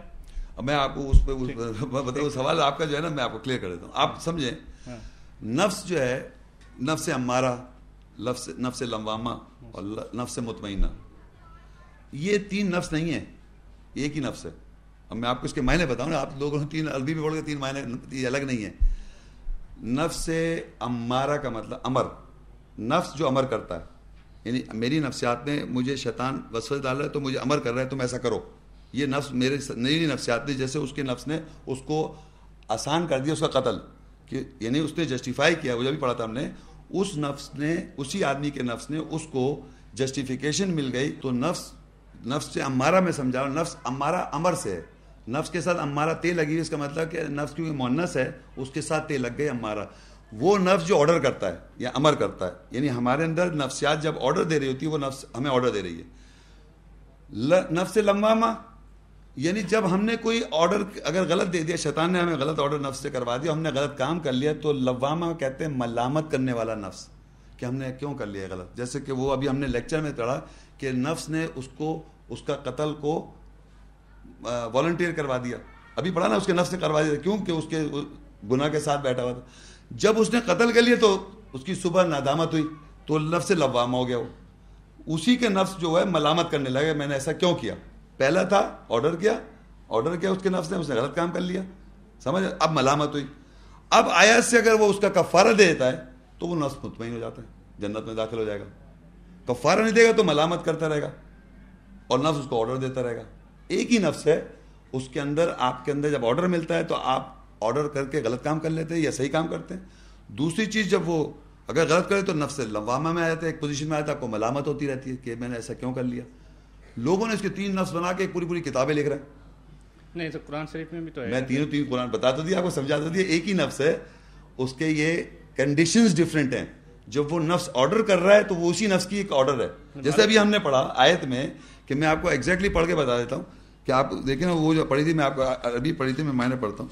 دیکھیے اس نے جب اس سورہ بقرہ, یہ جو سورہ مائدہ کی 30 پڑھی تھی, فَطَوَّعَتْ لَهُ نَفْسُهُ قَتْلَ أَخِيهِ, اس کے نفس نے اس کو رضامند کر کے اپنے بھائی کا قتل کر دیا. یہ اس کو آرڈر دیا, یعنی رضامند کرا, کنونس کیا کہ تم اپنے بھائی کا قتل کر دو. کس کے؟ اس کے نفس نے. فَطَوَّعَتْ لَهُ نَفْسُهُ, ہو وہ شخص ہو گیا, نفس اس کا, اس کے نفس نے اس کو یہ کہا کہ تم اس کے بھائی کو قتل کر دو. کیوں؟ اس کے وہ گناہ کے ساتھ تھا, یہ اس کو آرڈر آ گیا, یہ اس کے نفس نے اس کو امر کر دیا. اب جب اسے کر لیا, فَقَتَلَهُ فَأَصْبَحَ مِنَ الْخَاسِرِينَ, اور یہ آگے جا کے جب اس نے کوے کو دیکھا, فَبَعَثَ اللَّهُ غُرَابًا يَبْحَثُ فِي الْأَرْضِ لِيُرِيَهُ كَيْفَ يُوَارِي سَوْءَةَ أَخِيهِ قَالَ يَا وَيْلَتَا أَعْجَزْتُ أَنْ أَكُونَ مِثْلَ هَذَا الْغُرَابِ فَأُوَارِيَ سَوْءَةَ أَخِي فَأَصْبَحَ مِنَ النَّادِمِينَ. بس اللہ نے کوا مقرر کیا جو زمین پر بحث کرتا ہے تاکہ اس کو دکھائے کہ کس طرح اپنے بھائی کی برائی کو پیچھے ڈالا جاتا ہے. تو اس نے کہا قالا یا ویلتا, اس نے کہا ہائے افسوس. اب یہ کون سی ہو رہی ہے؟ لوامہ, ملامت والا نفس ہو گیا. تو آگے نیچے لکھا میں ہائے افسوس, میں اتنا نااہل ہوں کہ میں اس کوے کی مثال نہ ہو سکا کہ پس میں اپنے بھائی کا برائی کو پیچھے ڈال دیتا. پس اس کی صبح ندامت کرنے والوں میں یہ لوامہ ہو گئی. اگر آپ فرض کریے جیسے ان صاحبہ نے پوچھا کوئی غلطی سے مومن کو قتل کر دے تو اس کے بعد بتایا تھا 2 مہینے کے روزے رکھ لے یا پھر اس کا خون بہا دے دے. ایک بات ہے, اگر میں ایسا کر دوں گا تو میں مطمئن میں آ جاؤں گا کہ میں نے اللہ کے غلط کام کیا تھا, اس کے بعد نفس سے مطمئن ہو جائے گا. تو جب وہ نفس اس کنڈیشن میں چلا جاتا ہے اللہ کی آیت پر عمل کر کے تو وہ مطمئن ہو جاتا ہے. جب وہ غلط کرتا رہتا ہے, صحیح نہیں کرتا, ملامت کرتا رہتا ہے, آرڈر دیتا ہے, تو یہ ایک ہی چیز ہے. ہاں نہیں, آپ کی نظر میں ایک ہی چیز ہے, لیکن اللہ جو خرید رہا ہے جی تو وہ ان تینوں کو ملا کے ایک ہی نفس خرید, جب خرید لے گا تو آرڈر اس کو نفس کرے گا جو اللہ کی آیت کہے گی. سمجھ رہے ہیں آپ؟ پھر وہ ملامت والی کنڈیشن میں نہیں جائے گا. یہی تو میں بتا, ایک حصہ وہ ختم ہوا نا. تو ملامت تو جب کرے گا جب غلط کرے گا. آپ سمجھے میری بات؟ مطمئنہ نفس جب ہو جائے گا, جب وہ صحیح کرنے لگ جائے, میں نے آپ سمجھایا وہ صحیح کرتا جائے گا. اب جیسے فرض کریے میں آج بیچنے کے لیے کھڑا ہوں, سپوز ایک مثال دے رہا ہوں, تو میرے کو تو معلوم ہے نا اتنے سارے میں نے گناہ کرے ہوئے, تو میں وہاں تو مطمئن ہوتے جاؤں, لیکن ابھی میرے پاس اور بھی تو چیزیں غلطیاں ہو رہی ہیں. تو یہ کنٹینیوس پروسیس رہے گا میرا, ایسا نہیں ہوگا میں بالکل مطمئن ہو جاؤں پر. مطلب برائیاں مجھے اپنی معافیاں کرانی ہیں جو کر چکا ہوں, اور آگے بھی میری زندگی برائی غلطی کرتا رہوں گا, لیکن بیچنے کی کنڈیشن میں آ چکا ہوں کہ مجھے اس کو اب اپنے کو یہی چینج کرتا رہا ہوں. یہ نہیں ہو سکتا میں لوٹ جاؤں. آپ سمجھے, میں لوٹوں گا نہیں, میں کہ میں اپنی زندگی میں کنٹینیوس اس میں جہاد کرتا رہوں گا, جیسے ان سوال نے کیا, قتل کرتا رہوں گا نفس کو. لیکن بہت سی کنڈیشن ایسی ہوں گی جو میں پرانی بات آ کے مجھے ملامت ہونے لگی, تو ملامت پرانی بات ہوئی تو میں نے اس کا فوراً اس کا تدارک کیا, آیت معلوم کر کے اس کی میں نے کفارہ دیا. لیکن پھر ایک اور مجھے گناہ یاد آ گیا, تو وہاں سے ملامت بھی کنڈیشن رہے گی, لیکن اصلاح کرتے رہیں اگر آپ مطمئن ہوتے جائیں گے تو یہ پروسیس چلتا رہے گا ایک ہی نفس کے اندر. Thank you. اوکے جی, شکریہ. السلام علیکم. وعلیکم السلام. ایک چھوٹا سا سوال ہے, کچھ اس سے ریلیٹڈ بھی ہے اور تھوڑا سا ڈفرینٹ بھی ہے. یہاں پر جب ہم نے یہ چیز دیکھی کہ قتل جو ہے وہ عمل شیطان ہے, جس کا قتل جس نے کیا وہ تو عمل شیطان کر رہا ہے, گناہ کر رہا ہے, لیکن جس کا ہوا ہے اس کی موت کو ہم کس اس میں لیں گے؟ اللہ کی اجازت ہو رہی ہو. ہاں, اس کی موت کو ہم کس میں, کیونکہ عموماً ہوتا ہے نا قتل ہو گئے, بھئی اس نے تو بہت برائیاں کی ہوں گی, یہ تو بہت ہی برا شخص تھا, قتل ہو گیا, اس کو گولیاں لگ گئی اور اس طرح ہو گیا, تو اس کی موت کو ہم کس زمرے میں لیں گے؟ نہیں, جس کا قتل ہو اس کو دیکھ رہی ہیں آپ؟ جی ہاں, جس کا قتل ہوا ہے. دیکھیے قرآن میں لکھا ہے, ایک لا ہے, وَكَتَبْنَا عَلَيْهِمْ فِيهَا أَنَّ النَّفْسَ بِالنَّفْسِ وَالْعَيْنَ بِالْعَيْنِ وَالْأَنْفَ بِالْأَنْفِ وَالْأُذُنَ بِالْأُذُنِ, کہ اگر آپ آنکھ پھوڑیں گے تو آنکھ پھوڑ دی جائے گی آپ کی. جی. اگر آپ کسی کو نفس کو قتل کریں تو آپ کا قتل ہو جائے گا. یہ تو ایک اللہ کا ایک لا اللہ نے لکھا ہوا ہے. یعنی اگر آپ نے, ہاں, جس طرح اچھی زندگی اور اچھی ایک جیسی نہیں ہو سکتی, اسی طرح موت کے بارے میں کہ اچھی اور بری موت, آئی مین تو وہ کس اس میں آئے گی؟ ہم اس کے ججمنٹ نہیں رکھ سکتے. ہم اگر دنیا میں جانتے کسی آدمی کو جانتا ہوں میں اسے قتل کیا ہوا ہے, ٹھیک, تو اب وہ کفارہ دے کے صحیح کر لے اپنے آپ کو, اور اگر وہ نہیں کرے گا اور قتل ہو جائے گا تو میں کیا, آپ مجھے پتہ کیوں ہو گیا وہ, ہاں جو ہو گیا قتل, میں اس کی بات کر رہی ہوں. میں وہی سمجھانا چاہ رہا ہوں نا کہ ایک آدمی زندہ ہے, اس نے قتل کیا ہوا ہے, سپوز کس کو ابھی چھوڑا, ابھی اس کا بھی قتل ہوگا نا, اب اس نے اپنی اصلاح نہیں کی, یہ قتل ہو گیا, تو مجھے تو پتہ چل گیا نا کیوں قتل ہو گیا وہ, یہ برائی کر رہا تھا, برائی کا رزلٹ برا آ گیا, کہتے ہیں برا کا کام برا. لیکن ایسا نہیں ہو سکتا, ایسا بھی ہو ہے کہ جب وہ نیک کام بھی کر رہا ہے اللہ کی نظر تب بھی قتل ہو جائے گا. ایسا بھی ہم نے پڑھا, آج ہی پڑھا کہ وہ جو نیک اللہ کی نظر میں قرب حاصل کرے وہ قتل ہو گیا.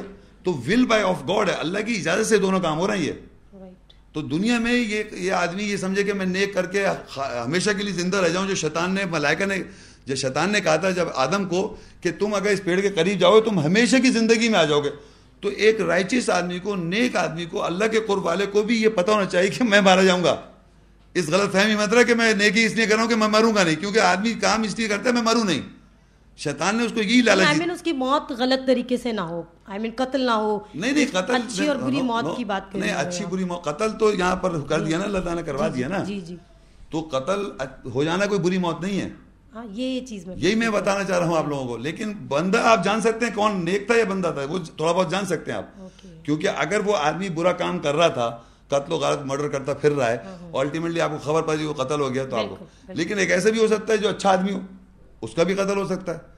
تو آپ ایک تھوڑا بہت تو جج کر سکتے ہیں ایک آدمی کو کیا ہوا. لیکن پوائنٹ یہ کہ میں پھر ان صاحبہ نے کہا لوگوں مت دیکھیں آپ, موت اور زندگی اللہ کی مرضی سے ہو رہا ہے.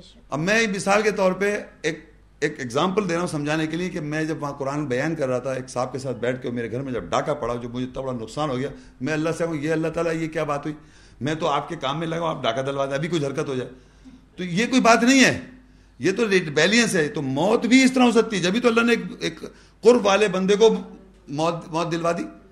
کہ یہ مت سمجھ بیٹھو کہ قرب والے تم سپر ہیومن ہو جاؤ گے, اب تمہارے پر لائسنس تم قتل کرو, نہیں, آپ کو بھی قتل ہونا ہے. تو یہ آپ کا جو سوال ہے کہ کیا موت قتل سے ہو جائے تو کوئی ضروری نہیں برا ہو. یہ ہمیں آج یہ بھی اس سے ایک پہلو پتہ چلا کہ اگر کوئی آدمی قتل کر دیا جاتا ہے تو اس کے اعمال تو ہمیں اگر معلوم ہو سامنے تو وہ بظاہر اگر ہم جج کر نہیں سکتے, لیکن اللہ کی نظر میں جیسے بہت بڑے بڑے سیاسی لیڈر ہماری نظروں میں قتل ہو رہے ہیں, بہت سارے بزرگ ہستیاں بھی ہیں جو قتل ہوئی ہیں, جنہوں نے قتل کروائے بھی ہیں اور پھر وہ خود بھی قتل ہو گئے. تو پھر ان کی موت کو اگر ہم سامنے رکھیں, آپ خود بتا رہی ہیں قتل کروائے, ہاں پھر وہ خود قتل ہو گئے, قتل کروائے تو قتل ہو گئے نا. ایسا بتائیے جو اس طرح قرآن کی مثال ہے, ایسا نہیں ملے گا آپ کو اتنا آسانی سے, ہے نا. تو یہ اللہ کی نظر میں ویسے بہت مل رہے ہیں ہم کو, سیاست داں بھی مل رہے ہیں, اور بہت جنہوں قتل کروائیں تو قتل بھی ہو گئے. یہ تو مجھے پتہ چل رہا ہے آپ کو. ہم تو ایسے والے شخص کے انتظار کر رہے ہیں کہ وہ کہاں ہیں, وہ معلوم کروائیے. ٹھیک ہے, اوکے, شکریہ. السلام علیکم ورحمۃ اللہ وبرکاتہ. جزاک اللہ شیخ صاحب. یہ پال ٹاک پہ 2 سوال ہیں. میں Alam Muhammad international Islamic propagation centre Red Deer سے آپ سے مخاطب ہوں. یہ روم میں 2 سوال ہیں, ایک بیلجیم سے اور ایک کینیڈا سے. ہیلو جی, السلام علیکم جی. خالد صدیقی بیلجیم سے سوال کر رہا ہوں. یہ سورہ بقرہ 2 اس کی آیت نمبر 178, 178 اور 179, اس کے بارے میں اللہ تعالیٰ کہہ رہا ہے یا ایھا الذین آمنوا کتب علیکم القصاص فی القتل. یہ قصاص یہ الحر بالحر والعبد بالعبد, اس کو کس طریقے سے سمجھا؟ بعد میں 179 میں اللہ کہہ رہا ہے وَلَكُمْ فِي الْقِصَاصِ حَيَاةٌ, تو اس کو کس طریقے سے سمجھیں گے, فزیکل, سائیکولوجیکل, یہ سوال. اچھا, انہوں نے جو سوال کیا ہے وہ ہے سورہ البقرہ 2 اس کی 178 آیت ہے. وہ یہ میں پڑھ دیتا ہوں, یا ایھا الذین آمنوا کتب علیکم القصاص فی القتلى الحر بالحر والعبد بالعبد والانثى بالانثى فمن عفی له من اخیہ شیء فاتباع بالمعروف واداء الیہ باحسان ذلک تخفیف من ربکم ورحمہ فمن اعتدى بعد ذلك فله عذاب علیم. اس کی نیکسٹ آیت ہے وَلَكُمْ فِي الْقَصَاصِ حَيَاةٌ یا اولی الالباب لعلکم تتقون. اس کے معنی میں پڑھ دیتا ہوں. اے وہ لوگوں جو ایمان لائے ہو, تم پر قتل میں قصاص تعلق دیا گیا ہے, یعنی قصاص رکھا گیا ہے. اگر قتل ہو جائے تو اس کا قصاص ہے. آزاد کے ساتھ آزاد ہے, نوکر کے ساتھ نوکر ہے, مونس کے ساتھ مونس ہے, اور جس کو اپنے بھائی کی طرف سے کسی شے سے معاف کر دیا گیا ہو تو وہ معروف کے ساتھ اتباع کرے اور احسان مندی کے ساتھ اس کی ادائیگی کرے، یعنی خون بہا ادا دے. یہ تمہارے رب کی طرف سے تخفیف اور رحمت ہے، پر جو اس کے بعد حد سے بڑھا پس اس کے لیے دردناک عذاب ہے. پھر آگے ہے اے لوگوں صاحب ایمان دانش مند لو، قصاص کے اندر تمہارے لیے زندگی ہے. قصاص کے اندر وَلَكُمْ فِي الْقِصَاصِ حَيَا یا اولی الالباب، یعنی دانش مند لوگ، ان کو اللہ کہہ رہا ہے کہ قصاص میں زندگی ہے تاکہ تم تقوی اختیار کرو. اب یہ ان کا سوال یہ ہے کہ یہ کون سا قتل ہے؟ آپ لوگ بتائیے کون سا قتل ہے؟ فزیکل قتل ہے، تبھی تو ادا کر رہا ہے. اور یہ بتا رہا ہے کہ دیکھیے قصاص یہ ہوتا ہے کمپنسیشن، کہ اگر فرض کریے کہ میں نے کسی جوان آدمی کو مارا ہے، غلطی کری ہے، پہلے تو کرنا نہیں چاہیے تھا، اور اگر کر دیا تو میں اس کی فیملی کو بلڈ منی دوں یا اس کا کوئی ادا کروں، اس کا جو بھی اس کا ایکویلنٹ ہے. اب اگر وہ آزاد آدمی تھا یا غریب نوکر آدمی، دو برابر نہیں ہو سکتے نا. تو اللہ نے بھی یہ کہا ہے کہ جیسے انشورنس کرتے ہیں تو ہر چیز کا کمپنسیشن اکارڈنگ ٹو اسٹیٹس ہوتا ہے.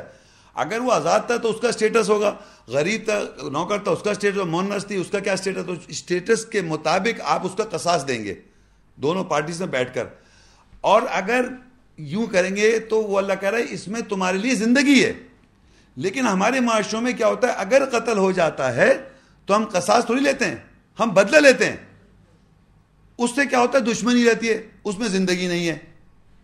تو یہاں لکھا ہے وَلَكُمْ فِي الْقِصَاصِ، تمہارے لیے قصاص میں زندگی جو ہے وہ وَلَكُمْ فِي الْقِصَاصِ حَيَا، کہ یاد رکھو کہ تمہارے لیے قصاص لے لینا تمہارے لیے اس میں زندگی ہے، کیونکہ وہاں پر وہ پھر دنیا میں سٹاپ ہو جائے گا. لیکن اگر آپ قتل کرتے رہیں گے، اس نے قتل کیا، پھر آپ کے بچپن سے ماں تیار کر رہی ہے آپ کو، پھر دوسرا آدمی تیار ہو رہا ہے وہاں پر، دوسرا ادھر کنٹینیوس ایک دوسرے قتل کرتے جا رہے ہیں اور رزلٹ لیں گے. یہ فزیکل قتل ہے اور کنٹینیوس کلنگ ہو رہی ہے، ٹرائبل کلنگز ہوتی ہیں، اس طرح کی دشمنیاں ہو رہی ہیں. تو اللہ نے اس کو قصاص لے کے اس کو سٹاپیج کرایا کہ آپ قصاص دے دیں اور لے لیں اور معاف کر دیں اور اس کو معروف طریقے سے ادائی کر دیں. اور اللہ کہہ رہا ہے دانش مندو تمہارے لیے قصاص لینا میں زندگی ہے، کیونکہ بعد میں زندگی باقیہ لوگ زندہ رہ سکیں گے، ادروائز یہ کلنگ چلتی رہے گی. اس کو تو سٹاپ کروا رہا ہے، اینڈ کروا رہا ہے. تو یہ فزیکل قتل ہے. یہ سوال کا جواب ہے. صحیح ہے. شکریہ بردر محمد شیخ. آپ سب لوگوں کا بھی شکریہ اس لیکچر میں شرکت کا.